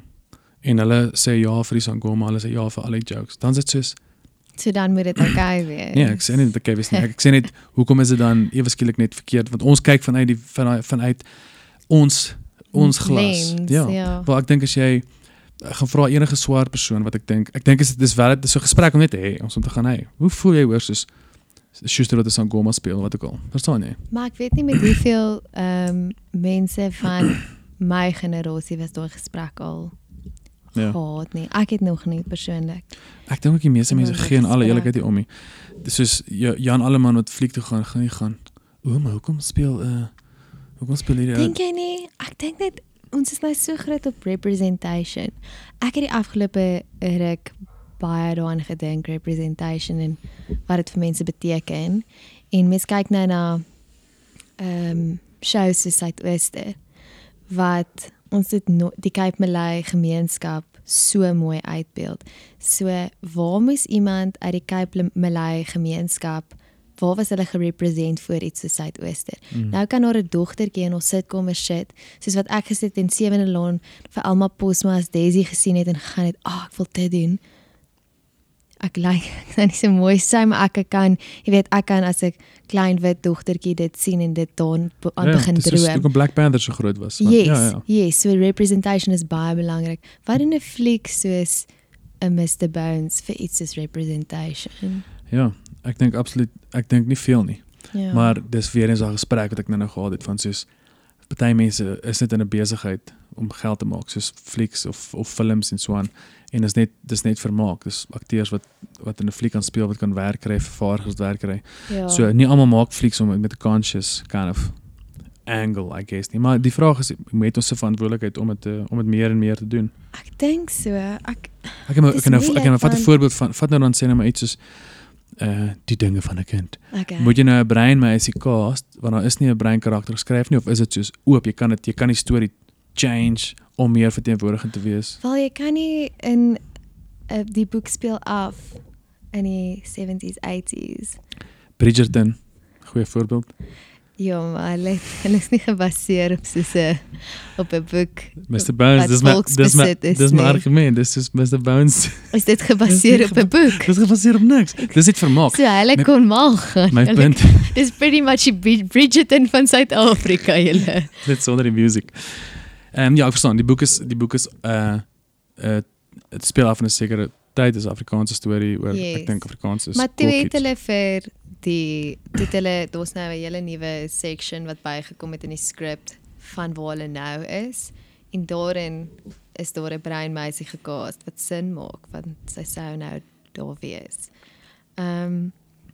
Ja, I don't know. Ek hoor wat jy sê. Ek dink net vir my is 'n groot ding daarvan is maar representation en dat ek nie so onlangs nie, maar dat ek net die value daarvan besef het, want ek weet wat dit vir my beteken het. En ek hoop daar kan 'n swart dogtertjie of 'n bruin dogtertjie na iets kyk en ook so begin droom. Kan self sien op die skerm. Yes. Ja. Nee, dis wel waar, goed, dis baie powerful en baie nodig. Ek voel nog altyd soos in sport is al groot, die woordtransformasie was altyd 'n groot ding in sport. Dis soos die spanne moet meer transformeer. En daar was nog nooit so 'n beweging in die kunste nie. En ek weet nie eintlik hoekom nie en ek voel dat daar moet kan of so iets wees waar 'n kanaal moet 'n mandaat hê. Ons het net een kanaal, ongelukkig, maar waar dit moet meer getransformeer wees. Stories moet meer, maar dit is nou op daai plek. Ek dink dit raak nou beter. Goed, so Suidooster is 'n goeie voorbeeld en jy sien meer verteenwoordiging soos in buurtwag nie. Extra Medium was 'n tuin. Het jy Extra Medium gekyk? Yes, Beers se show. Ja, Sintyn is getroud met wat is sy naam? Dean Bali nie. ek kan sy naam vergeet, maar it's 'n bruin dude. So dan is hulle is getroud. So dan sien jy 'n interracial couple op TV in Afrikaans. So goed is daai Yes. is voel ek is moerse waardevol. Maar ek dink wat nou jy sê ons begin dit sien, maar wat my regtig frustreer op die oomblik, is dit voel vir my in ons industrie is dit nog steeds hierdie silo's. So hier is jou Mzansi, hier is jou Kyknet, hier is jou wat jy weet dit is Maar dis- Kyknet en hier's alles sulke silo's wat op die oomblik gebeur en daar is nie dit voel vir my hier en daar is daar 'n Mnet show wat dit dalk alles begin merge. Maar jy, die ding Dis is, so min. maar jy moet ook verstaan hè, soos die uitdaging om in Suid-Afrika enige iets te skep, is ons sit met 12 kultuurgroepe en 12 tale. En nie almal stel altyd belang in almal nie. Soos even though ons is like Afrikaans en nogals woke in terme van ons stel belang in 'n gesonder land en gesonder mense en ons wil kunste sien wat meer wit en bruin en wat ook al is. Jou average Zulu show, ek kan nie dink hulle het 'n behoefte om soos ons moet Afrikaanse karakter inskryf. Jy sit 'n subtitle op. Ja, om dit gooi meer een inclusive te maak. Ja. subtitle.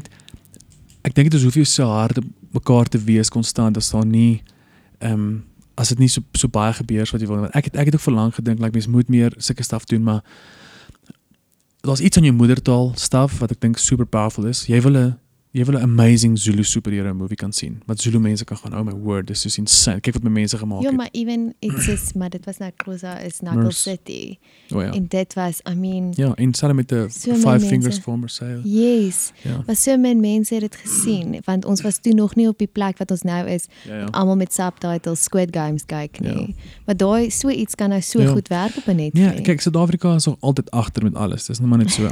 en ons gaan nog in 'n great rigting in beweeg. Ek dink goed is Netflix doen goeie werk om kompetisie te kweek. Dis 'n gesonde ding wat ons nodig het. Dis hoekom ek 'n voorstander is van hierdie forumfilms wat AfriForum nou doen, want Afrikaans het kompetisie nodig. Yes. Hoekom HBO goeie goed doen is om Netflix goeie goed doen. Hoekom Hulu goeie goed doen is dan bring Apple TV iets amazing uit. Ons het nie Ja. kompetisie nie.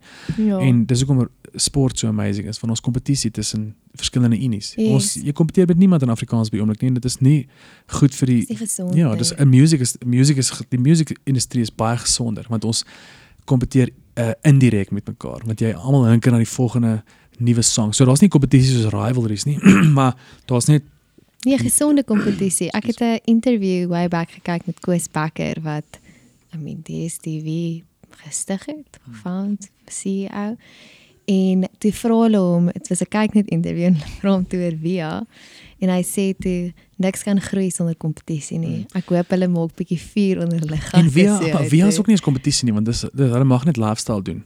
So die dag wat Via mag begin seepies doen of reekse doen, dan gaan ons kompetisie hê. Maar my punt is net ek moet sê dis wat Netflix nou goed doen is. Hulle begin nou geld gooi na Suid-Afrika toe en jy gaan al hoe meer begin cross-cultural stories sien soos Ludik. Daar kan 'n show op die naam Ludik, die eerste Afrikaanse Netflix reeks wat uitkom wat predominantly Afrikaans is waarin Arnold Vosloo speel. En shout out to Arnold. shout out to the original mommy. Shout out to mommy and papi. Shout out to maar maak my 'n bad joke. Maar so ons gaan meer en meer begin sien. Jy gaan meer Afrikaanse goed op Netflix kan sien. Jy gaan meer goed op daar gaan Amazon gaan ek meen daai Fok of Police Car documentaries op Amazon. Ek weet nie hoe hulle dit daar gekry het nie, maar so Afrikaans gaan se vlerke word gesprei en hy sweef soos 'n arend definitief en dit raak beter en groter die kunste. Dit vat maar net lank, dit is maar net stadiger met almal. Maar Ja. ek dink die feit dat dit 12 kulture het is tricky om als reg te doen vir almal en want ons is ook tropdiere.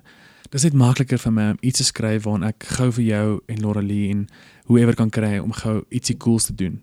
Dis makliker en dis moeiliker om 'n vreemdeling wat jy nie ken nie te gaan hoor jy kan jy gou verniet kom speel en 'n ding ons probeer iets cool doen. So dis dalk die moeite werd mens moet dalk 'n go gee, maar ek dink in general omdat ons sulke tropdiere is, verskillende kulture, is net eenvoudig om net uit jou eie kraal uit jou skape te kies. Maar tog jy kweek die rol, right? Ja. Soos ek kyk na jou, jy Ja, jy moet die behoefte hê om ja, jy het 'n jy hou van outreach letterlik na 'n klomp verskillende mense. Soos jy hou nie net dieselfde mense in jou kringe nie. En ek dink daai is belangrik, is dat ons nou net bietjie verder begin reach. Ja, ek stem. Op die einde. Ja, Dis tog lekker as klomp misfits saam speel. Ek sal like om iets te sien soos 'n Friends, maar soos across the Is nie 'n fan nie. kom ek noem dit 'n sitcom. Kom ek sê Modern Family, wat ek al. Enige vorm van 'n amazingly groot Suid-Afrikaanse sitcom wat soos super multicultural is. Want ons het groot geword met 'n Ook nie Snork nie of Vetkoek Paleis. Ek weet nie wat jy mee groot geword het nie. Was al 'n show wat jy Vetkoek Paleis. Ja.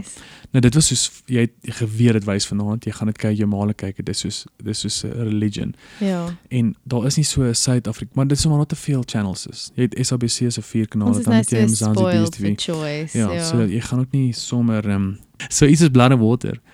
Ek weet nie hoeveel wit mense is in Blood and Water nie, maar dit is vir my op die oomblik 'n groot verteenwoordigende ding wat landwyd huge is. Want as er iets trend op Netflix dan is dit kind of soos Wat vir my cool is van Blood and Water, so it is predominantly black, maar ek voel dis kind of hoe Suid-Afrika lyk. Dit is iets wat my regtig altyd frustreer het op universiteit. Is hier so sit ons in 'n tersiêre, jy weet, instansie, dis hy. En dit is 80% wit. Like dit maak net glad nie sin met hoe die land lyk nie. Dis ontstellend. Ons is hoeveel wit mense is hier nog?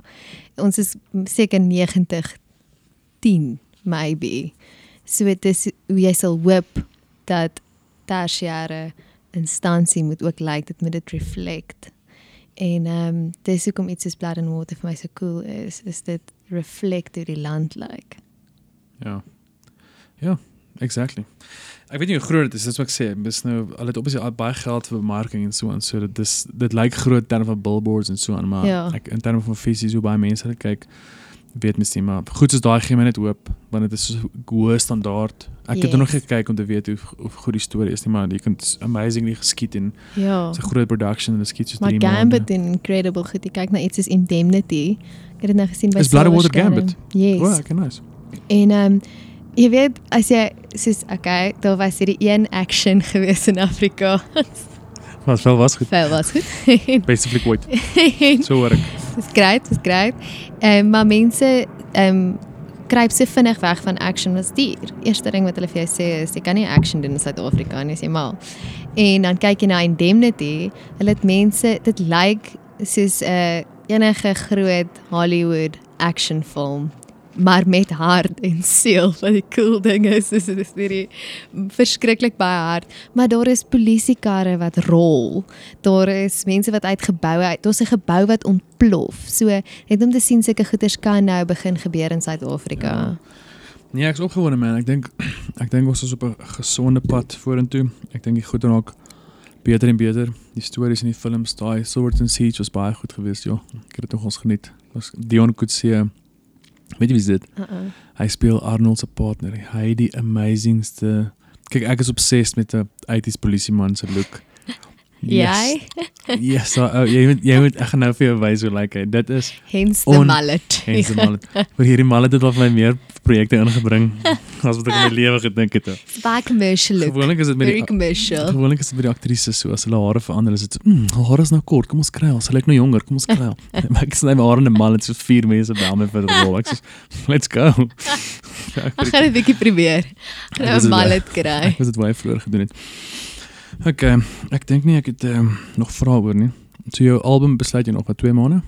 Ja, ek sê maar nee, single 1 maand, album 3 So ek oor 'n maand maande. en jy sing onder die Augusta of Ek het net maar Sauce? gedink, hoe stel. Waar kom jy bynaam vandaan?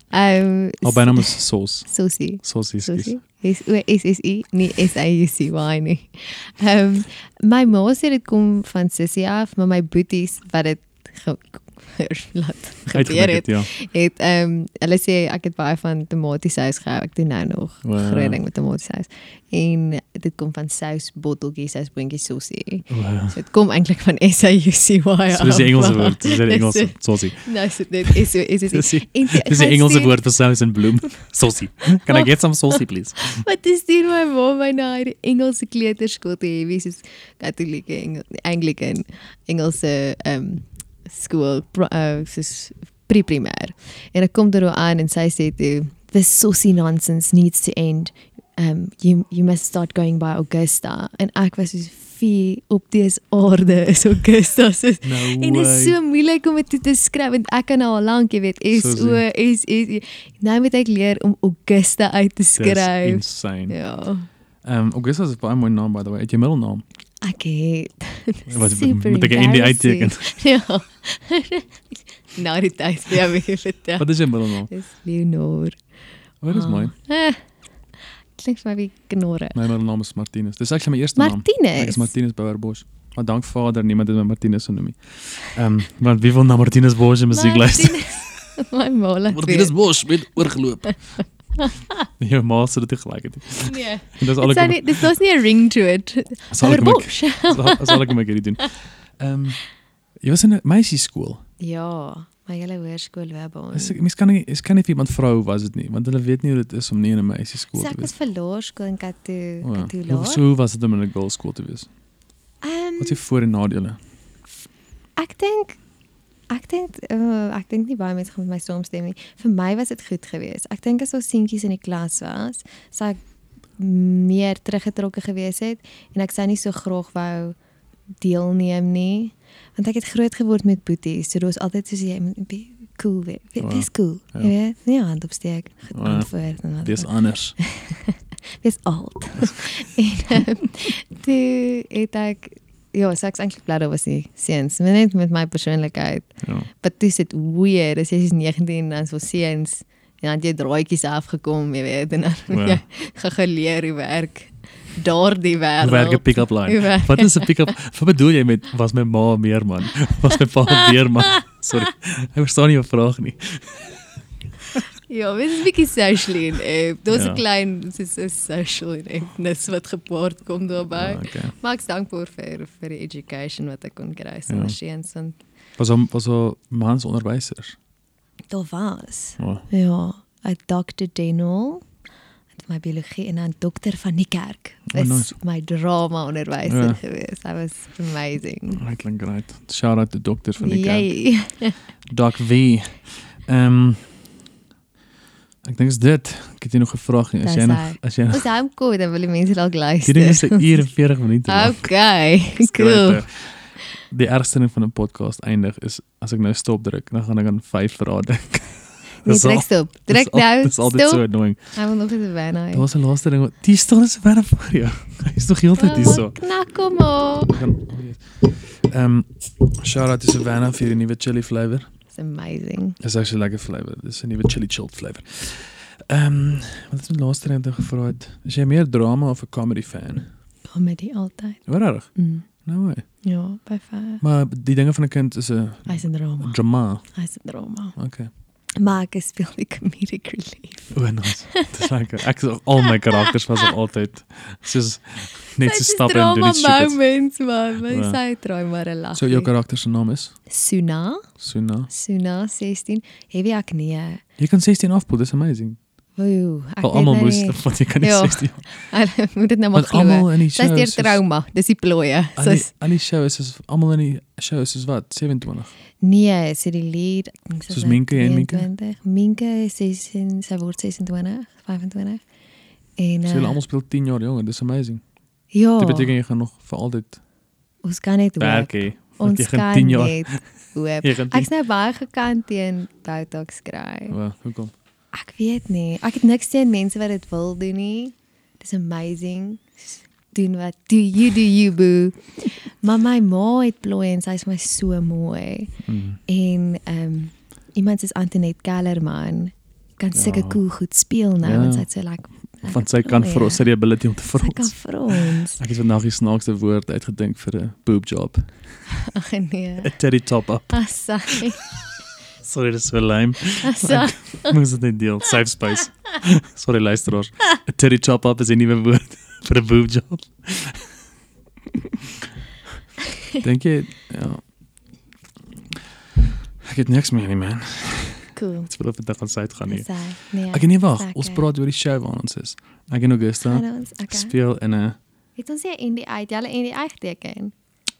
Daar Yes, is nie ek dink daar's ek nie het- 'n die eindige ek het hierdie. niks Hulle het geteken gesê nie. ons kan op social media post oor dit. Ja, hashtag #Blitsbulletin. Blitsbulletin.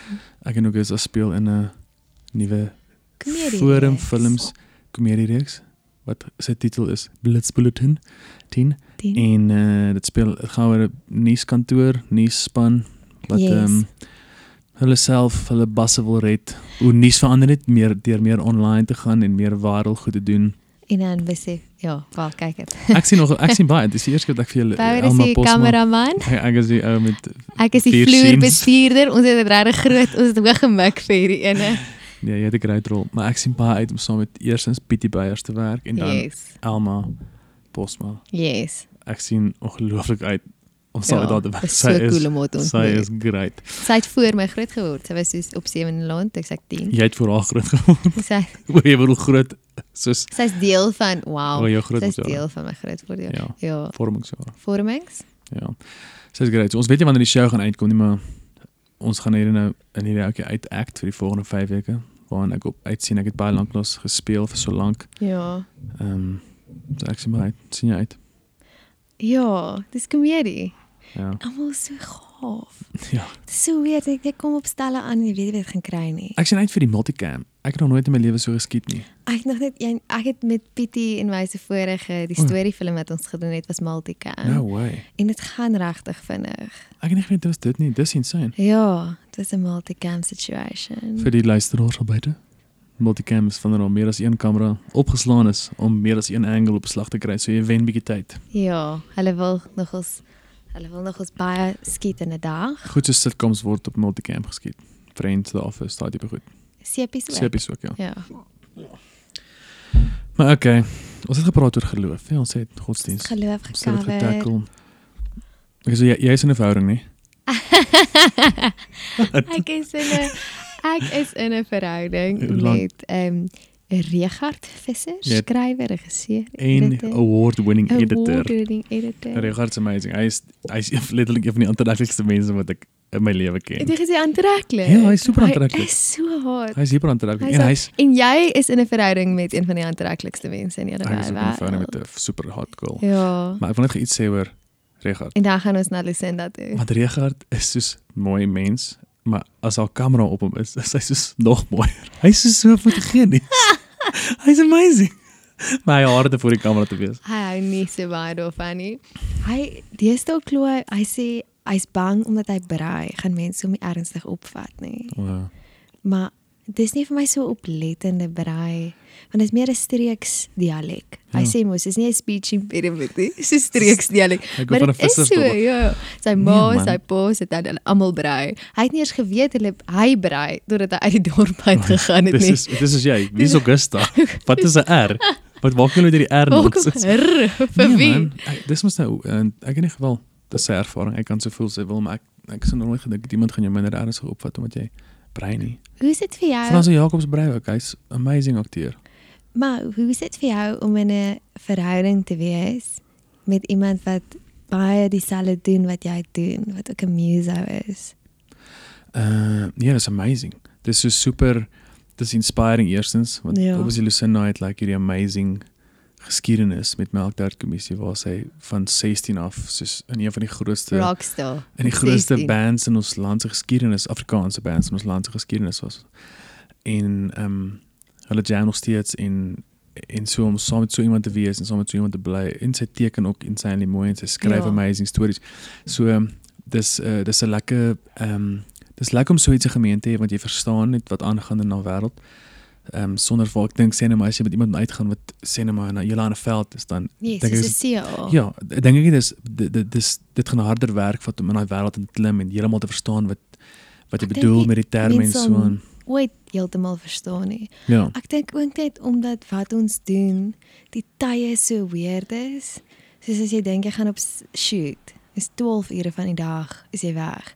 En as jy met iemand is wat 'n 9 to 5 het, ek weet nie hoe kan Ja. ek kan nie regtig dit aan iemand verduidelik Ja, nie. wel daar's die meerderheid van mense dink ek wat in verhoudings is in die bedryf, het iemand wat nie in die bedryf is nie.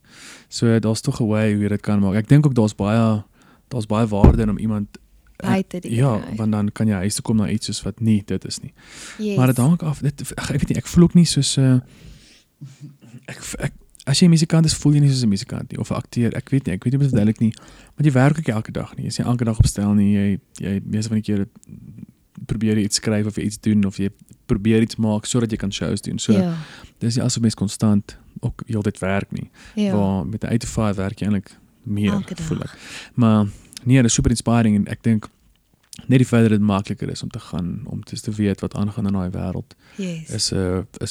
is 'n wen. Ja, maar sommer iets soos klein en simpel, met vriendinne van my wat se kerels nie in die industrie is nie, as hulle nou byvoorbeeld 'n on-screen kies moet doen of wat ook al, dis 'n gesprek wat gehê moet word, waar met Richard, omdat hy weet hoe klinies dit opstel is. Jy Ja, weet, dit is nul emosie daar's betrokke. geen Dit is 'n romanse. wiskundige som, ja. Jy moet 'n regte angle kry vir die lig om jou ken te vang. Ja. So, en hy weet dit, hy het ge-ID op die Horries, BB se silverskermfilm, en ek en O, jy Skalk, het ons gewen. Nee, wat sê gewen teks? Editor. hy het gewen vir editing, Wow. ja, en toe het die Horries het gewen vir editing, en toe met ek en Skalk soon, en hy moet dit klap, so hy moet gaan, Ja, hy's daar. Hy hy's gaan nou daar, sien hoe sien. hy's hier, en ek moet nou, en daar was niks, daar was nie eers 'n moment wat hy gegaan het, ja, Skalk nou weer.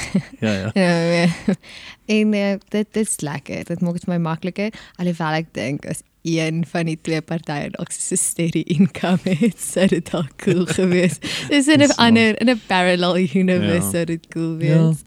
I guess. Wel, is cool dat hy dat hy so oop is oor sulke goeders. Maar jy sal net wees as jy daai wêreld kan of ken. Ja. As jy weer is soos 'n As jy soen weet is hoe so lyn, dis soos die lymste ding wat jy kan doen. Is soos Daar's meaning niks, daar's so op 'n amper niks en so baie acting betrokke. Ja, dis freaking whack.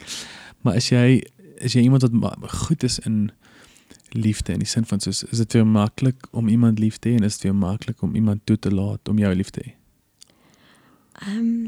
So hierdie is my langste verhouding. Hoopelik my laaste verhouding. En voor dit het ek het regtig cool boyfriends gehad. Ek het dit al vir hom gesê voor hom, en ek dink die groot ding vir my was altyd soos as iemand kind is dit iets om maklik vir my, is dit 'n groot ding om op verlief te raak.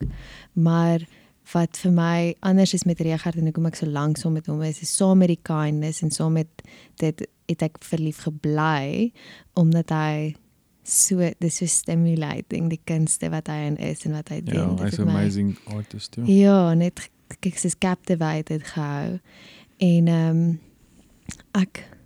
hy's maklik om lief te hê.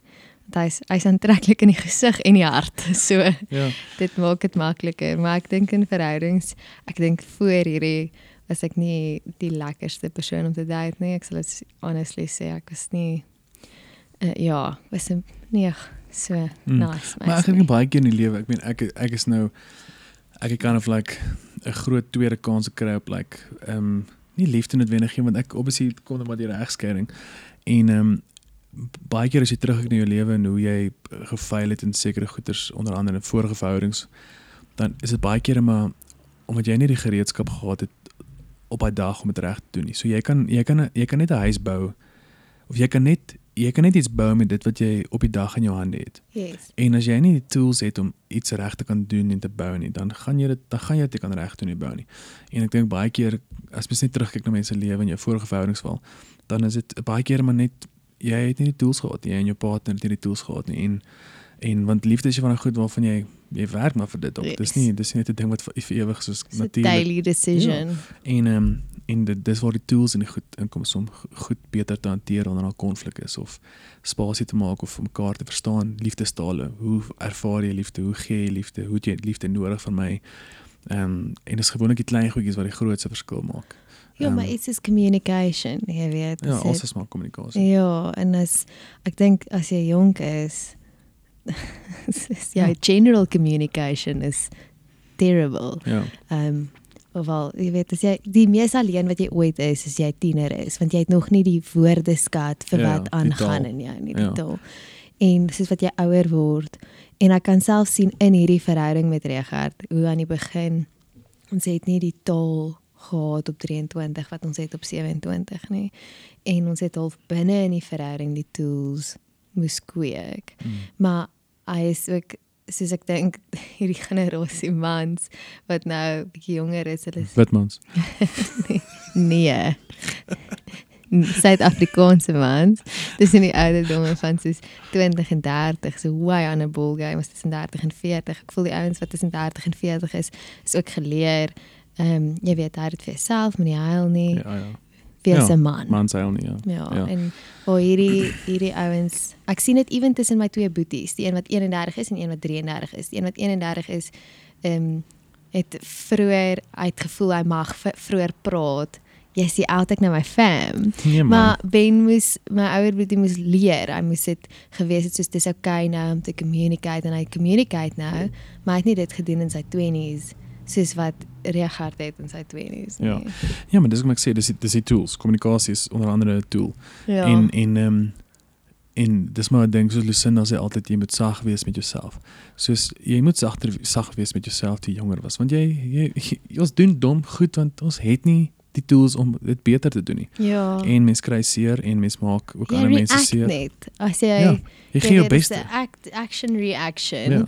En jy weet nog nie hoekom jy so react nie. Ja. En jy gee jou beste met dit wat jy het.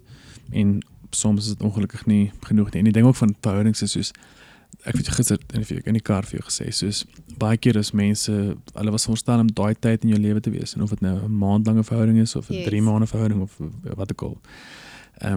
Ek glo aan daai seisoene ding, like hierdie mense het nodig, ek en die persoon of jy en die persoon het nodig gehad om in mekaar se lewe te wees daai tyd vir 'n sekere doel in die lewe. Definitely. En seisoene is soms kort, soms lank. En jy gee en jy vat en selfs by die ander persoon, hulle gee en vat en dis beneficial vir albei. En ons baie seer betrokke en ons baie joy betrokke, maar die uitdaging van verhoudings is altyd net omdat ons seer van mense afkom, lê ons genesing ook by mense. En omdat ons omdat ons seer uit verhoudings uitkom, verhouding met jou pa, verhouding met jou ma, verhouding met jou broers, alles is maar verhoudings, verhouding met jou vriende. Ons seer lê by daai verhoudings, maar ons genesing lê dan inherently ook daar. En die triekie ding van seer is soos, jy word seer gemaak deur ander mense, maar die genesing lê op jou tafel. En dis wat dit altyd so triekie maak, is soos om gesond te word, want dit is soos, damn it man, al die mense het dit aan my gedoen, maar nou sit ek met die baggage. En dan baie keer in boks jy terug, as jy nou nog nie met daai baggage gedeel het nie, dan vat jy daai baggage net so in boks terug. En ek dink dit was die cool ding. Ek het so baie lesse geleer uit my vorige verhoudings. Ek het hierdie ou gedate op Varsity en ek het een keer net so, jy weet, ja, maar ek doen dit want hierdie het gebeur, jy weet, arme ek het deur hierdie gegaan en toe het ek nou hierdie lelike ding aan jou gedoen, maar dit was lelik aan my gedoen en hy het net gegaan, nee, en dit was so wack, soos 19-jarige ou wat is, nee, jy kan nie meer dit doen nie, soos ons mag nie meer sê, jy maak seer omdat jy seer, ons almal het seer gekry, en dit frustreer my ewen nou nog, dat mense vir ander mense verskonings maak oor hulle verlede. As iemand iets lelik doen of sê, dan gaan hulle, ja, maar jy weet mos nou, hulle kom uit hierdie en hierdie omstandighede. En dit voel, ek dink net terug aan daai ou wat gegaan het, nee, soos ons almal het eina, ons almal het seer, maar dit is jou verantwoordelikheid om daai uit te sorg. Ja. Het hy gegaan, ek verstaan nie hoe dit bedoel het nie. Hy bedoel jy kan dis 'n verskoning. Jy kan dit nie as 'n verskoning gebruik nie. Okay. Dis onregverdig teenoor my en toe gaan hy, maar dis meer onregverdig teenoor jou. Wow. Ja. Ja, maar weer eens, dis die ding, as mens jonk is en mens, ja, dis ek wens soms, mens kan met almal in jou verlede, soos op skool. Sal jy met die mense op skool wil kontak maak en soos jammer sê So vir die kere wat jy 'n ass was en so aan? Wow. So ek was nogals 'n boelie in graad 1. En toe word ek weer geboelie. En toe boelie ek weer. Dit was so 'n siklus, maar daar's net soos hierdie 2 meisies wat ek al ge-Facebook stalk het, want ek weet ek was lelik met hulle. Wow. En dan kyk ek, dit was half, ek het na hulle Facebook gaan kyk om te weet, is hulle okay? Jy weet, asof graad 1 ek en hy so groot impak gehad Is hulle in 'n het. rehab center oor ek wat 'n boelie was. Maar mens wil, ek wil. Ek dink daar lê baie power in soos om so 'n gesprek te hê. Ek het met Skalk hierdie gesprek gehad oor dit, oor boelies wat die ouens hom geboelie het.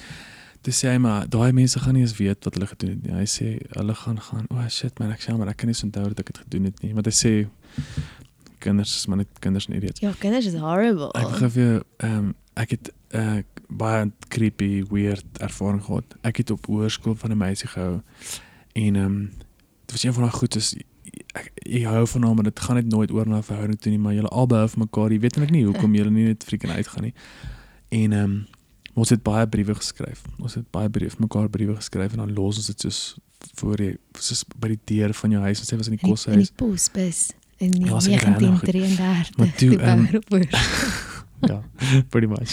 Die posduif gestuur. Maar toe is sy so 'n paar jaar terug, toe sy, ek dink sy is 5 jaar, 6 jaar terug, toe sy oorlede in 'n karongeluk. Oh wow. Toe stuur haar suster vir my al haar briewe na my toe.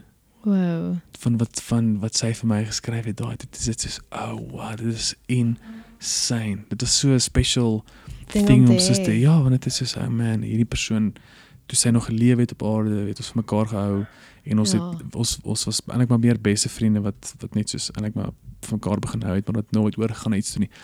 En ja, nou lewe daai persoon nie meer nie. Dit is net so wakker. Maar hulle lewe nog in die... Ek het een keer, ek het deur 'n break-up gegaan, toe die ou vir my al my briewe teruggegee. Het ek vir hom geskryf het, en dan het ek al sy briewe. En ek vra toe my pa, soos, want ons gaan nou deur hierdie break-up, en my pa sê, hy is nou so jammer, en ek sê toe vir hom, wat doen ek met soos al die briewe en die goed? En hy sê toe, brand dit. En ek sê, maar dit is so mooi. En hy sê toe, later gaan dit die mooiste goed wees wat die seerste maak. Oh, wow. Sê nie relaai. Dis waar. So. Ek wil nie daai goedjies vashou nie. My recollection van enige briewe brand is altyd by 'n CSV kamp. Wat? Skryf jy sondes neer op 'n papier, What? brand dit. Dit was so whack. Anyway, kom ek vra vir jou 'n ligter vraag. Gunsteling Afrikaanse liedjie van alle tye. Ja. Of een van jou favorites. Engele kom van Lucinda. Oh ja, dit is 'n powerful song. Dit is net so is 'n anthem Baie. wat jou of wel ek het dit geluister in 'n tyd wat dit my letterlik soos opgetel het en uit 'n I'm literally not saying this because Sy is op 10 meter agter jou. Nee, dit was super powerful. Ek dink voor dit toe ek klein was. Was Halala Afrika van Johannes Kerkorrel. Ja. Was ook nogals vir my. Is jy wat se naam van Breiten se brief Massive. van Jan Blom? Daai is seker Massive. die altyd Afrikaanse song vir my. Jo, Daai is insane. daai is 'n great. Ek dink iets soos Bittermaan van Spoegwolf gaan nou so wees vir soos 'n volgende generasie. Ja, probably. Dit voel Maar soos daar's een van sekere daai. liedjies wat so 'n verskriklike pragtige dit encapsulate vir my memory. So dis soos Bicycle sonder 'n slot van Koos Kombuis. Ek en my ma het net vir 'n koshuis te gaan elke Sondag met 'n bus vir 6 ure. Ek en sy op dit gedans. Oh, nice. So daai liedjie, Ja. as ek dit hoor, dan is ek en my ma wat in die kombuis dans. Ja, Of Koos Du Plessis is my pa se favorite. oh, nice. So as ek Scotties teen die muur hoor, Ja. like dis net Dis die grinding van music. Yes, dit kan jou dit transform jou net na 'n ander tyd toe. heeltemal Jou ja. matriekvakansie, jou break-ups, jou eerste soen, jou Ek my matriekvakansie. ek sal nooit vergeet Nickelback. How You Remind Me en Eminem se Lose Yourself. Dit was die twee grootste songs toe ek in matriek was. Daai is cool. Dis dit is nie- in Margate en J-Bay. Dit is net soos akkaan, party was boy songs. So funny. Wil chat oor die dood, ons het nie meer tyd nie. Tyd is uit. Ons het Ek baie het tyd net vir die dood. besluit. Is jy uit vir die dood? Weet jy wanneer soos vlieg is my ergste ding in die wêreld. En ek kan nie baie Daai is van belaglik. ek kan nie baie van worship music nie, maar ek vir een of ander rede ek lieg vir jou nie. Hier is 100% Dan begin jy amazing. 100% vulnerable moment nou. Dan sal ek altyd Hillsong luister in 'n vlug. En Hillsong is so omstrede. Hillsong is nou deesdae in die nuus. Ek weet nie of jy dit volg nie. Nee, wat gaan aan met Hillsong? Soos ek gaan nou vir jou nie heavy sexual allegations Wow. van Brian Houston, die main guy. Nee, dit is soos jare se complaints wat onder die. Dis soos Harvey Weinstein, maar net in die kerk. Dis is die antwoord, man. Dis bad, ja. Maar vir een of ander rede doen Hillsong se musiek soothe my so erg. So dan sal ek daar in die vlug sit en dink my lewe eindig, maar dan is dit ten minste hierdie epic chorus. Jy ry letterlik op jou motorfiets dit Pretoria is toe een van joke. Johannesburg. Dis een Mens joke. bang om te vlieg. Ek is besig met die Wow. gevaarlikste ding in die wêreld. Ja. Maar dit gaan oor die beheer ding. Die sielkunde agter dit is die beheer. Ek is in beheer. Jy hou van beheer. Maar as jy Hy van in beheer wees. nie altyd nie, ek weet nie, maybe. Ek dink ek vroeër jare met straatkinders, dink ek was ek baie rof geweest. Maar ek 'n bietjie ouer, het 'n bietjie laat gaan. Maar ja, dis my storie oor die dood. Ek is so ek weet nie of ek bang is oor die dood nie. Nee. Ek is wel nou op so 'n cool plek en wil nie nou doodgaan nie. Ek wil net nog meer goed bring. Dis die ding. Ek wil net soos nog meer stuff gee Ja. as gifts, soos meaning Ja, nog ja. songs en movies en goed. Want as ek Yes. doodgaan, as dit soos hierdie dude het alles gegee wat ek binne hom gehad het vir die taal en die kultuur en die wêreld. Soos ek love sulke goeters. Net jou obituary wees. Nee, dis net soos nee, ek het nog altyd gesê ek wil nie geken word vir my kuns nie. Meer vir hoe ek gelewe het. Soos jy wil nie by die begrafnis moet hulle gaan onthou hulle oorgeloop. Wat 'n liedjie. Dans ons Lisa, wat 'n band. Ek wil nie mense met dit sê by my begrafnis nie. Hulle moet praat oor hoe jy gelewe het. Maar daar's iets net om soos die gifts te deel wat ek love. So elke keer as soos nou waar ek besig is met 'n nuwe album, dan is ek dadelik soos no jokes, dan is ek soos ek het 'n vlug wat opkom. Nou is ek net soos dalk moet ek die album uitkry voor ek vlieg. Nee. Ek sweer vir jou, Ek Gusta. het net gesê ek het dalk al 'n snippet van hierdie album gehoor Sy en dit het- gaan 'n banger wees. Dit gaan amazing wees. My ma gaan dit love. Barbush. Wat jou ma se naam? Lizzie. Shout out to Lizzie. Was dat fun? Dis man. Nee. Sy was slim. Te van gehou al die jare. Ek gaan dit ook doen. Shout out to Lizzie Conradi. Dr. Lizzie Conradi in die Groter Vrystaat area. Ek bring vir jou 'n paar liedjies uit. Ek bring vir jou 'n paar liedjies uit vir daai praktyk. Ek weet nie of sy 'n praktijk werk of nie, maar sy is 'n dokter. En freelance. Ek ken 'n paar klop freelance tips. Ja, sê. Vir jou geld. Vat enige job, sê ja vir alles. Sê ja, fake it till you make it. Het jy 'n troklisensie? Confidence is key. Ja. Kan jy 'n Britse aksent opereer? Ja, kan. Ek kan toe hê. Ai. Okay, Augusta. Lekker. Hier in 45 minute. Niemand gaan so lank bly. Jy is op 'n As jy dit tot hier gemaak het, jy is 'n huister. Jy is 'n wenner. Share die podcast aan jou vriende en kyk die show. Wanneer begin hy show op? Kyk net.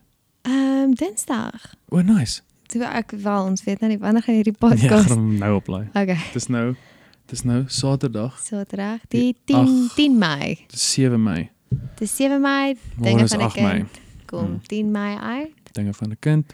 en dan 'n paar ander dinge om na uit te sien. Ja. Blitsbulletin. Augusta Zietsman gaan nog huge wees. Okay. Sy's laai. Oh, Jy gaan in die podcast wil sê. nou is Savannah, laat ek vir jou sê, massive. Shout out aan Savannah. Dankie dat jy geluister het.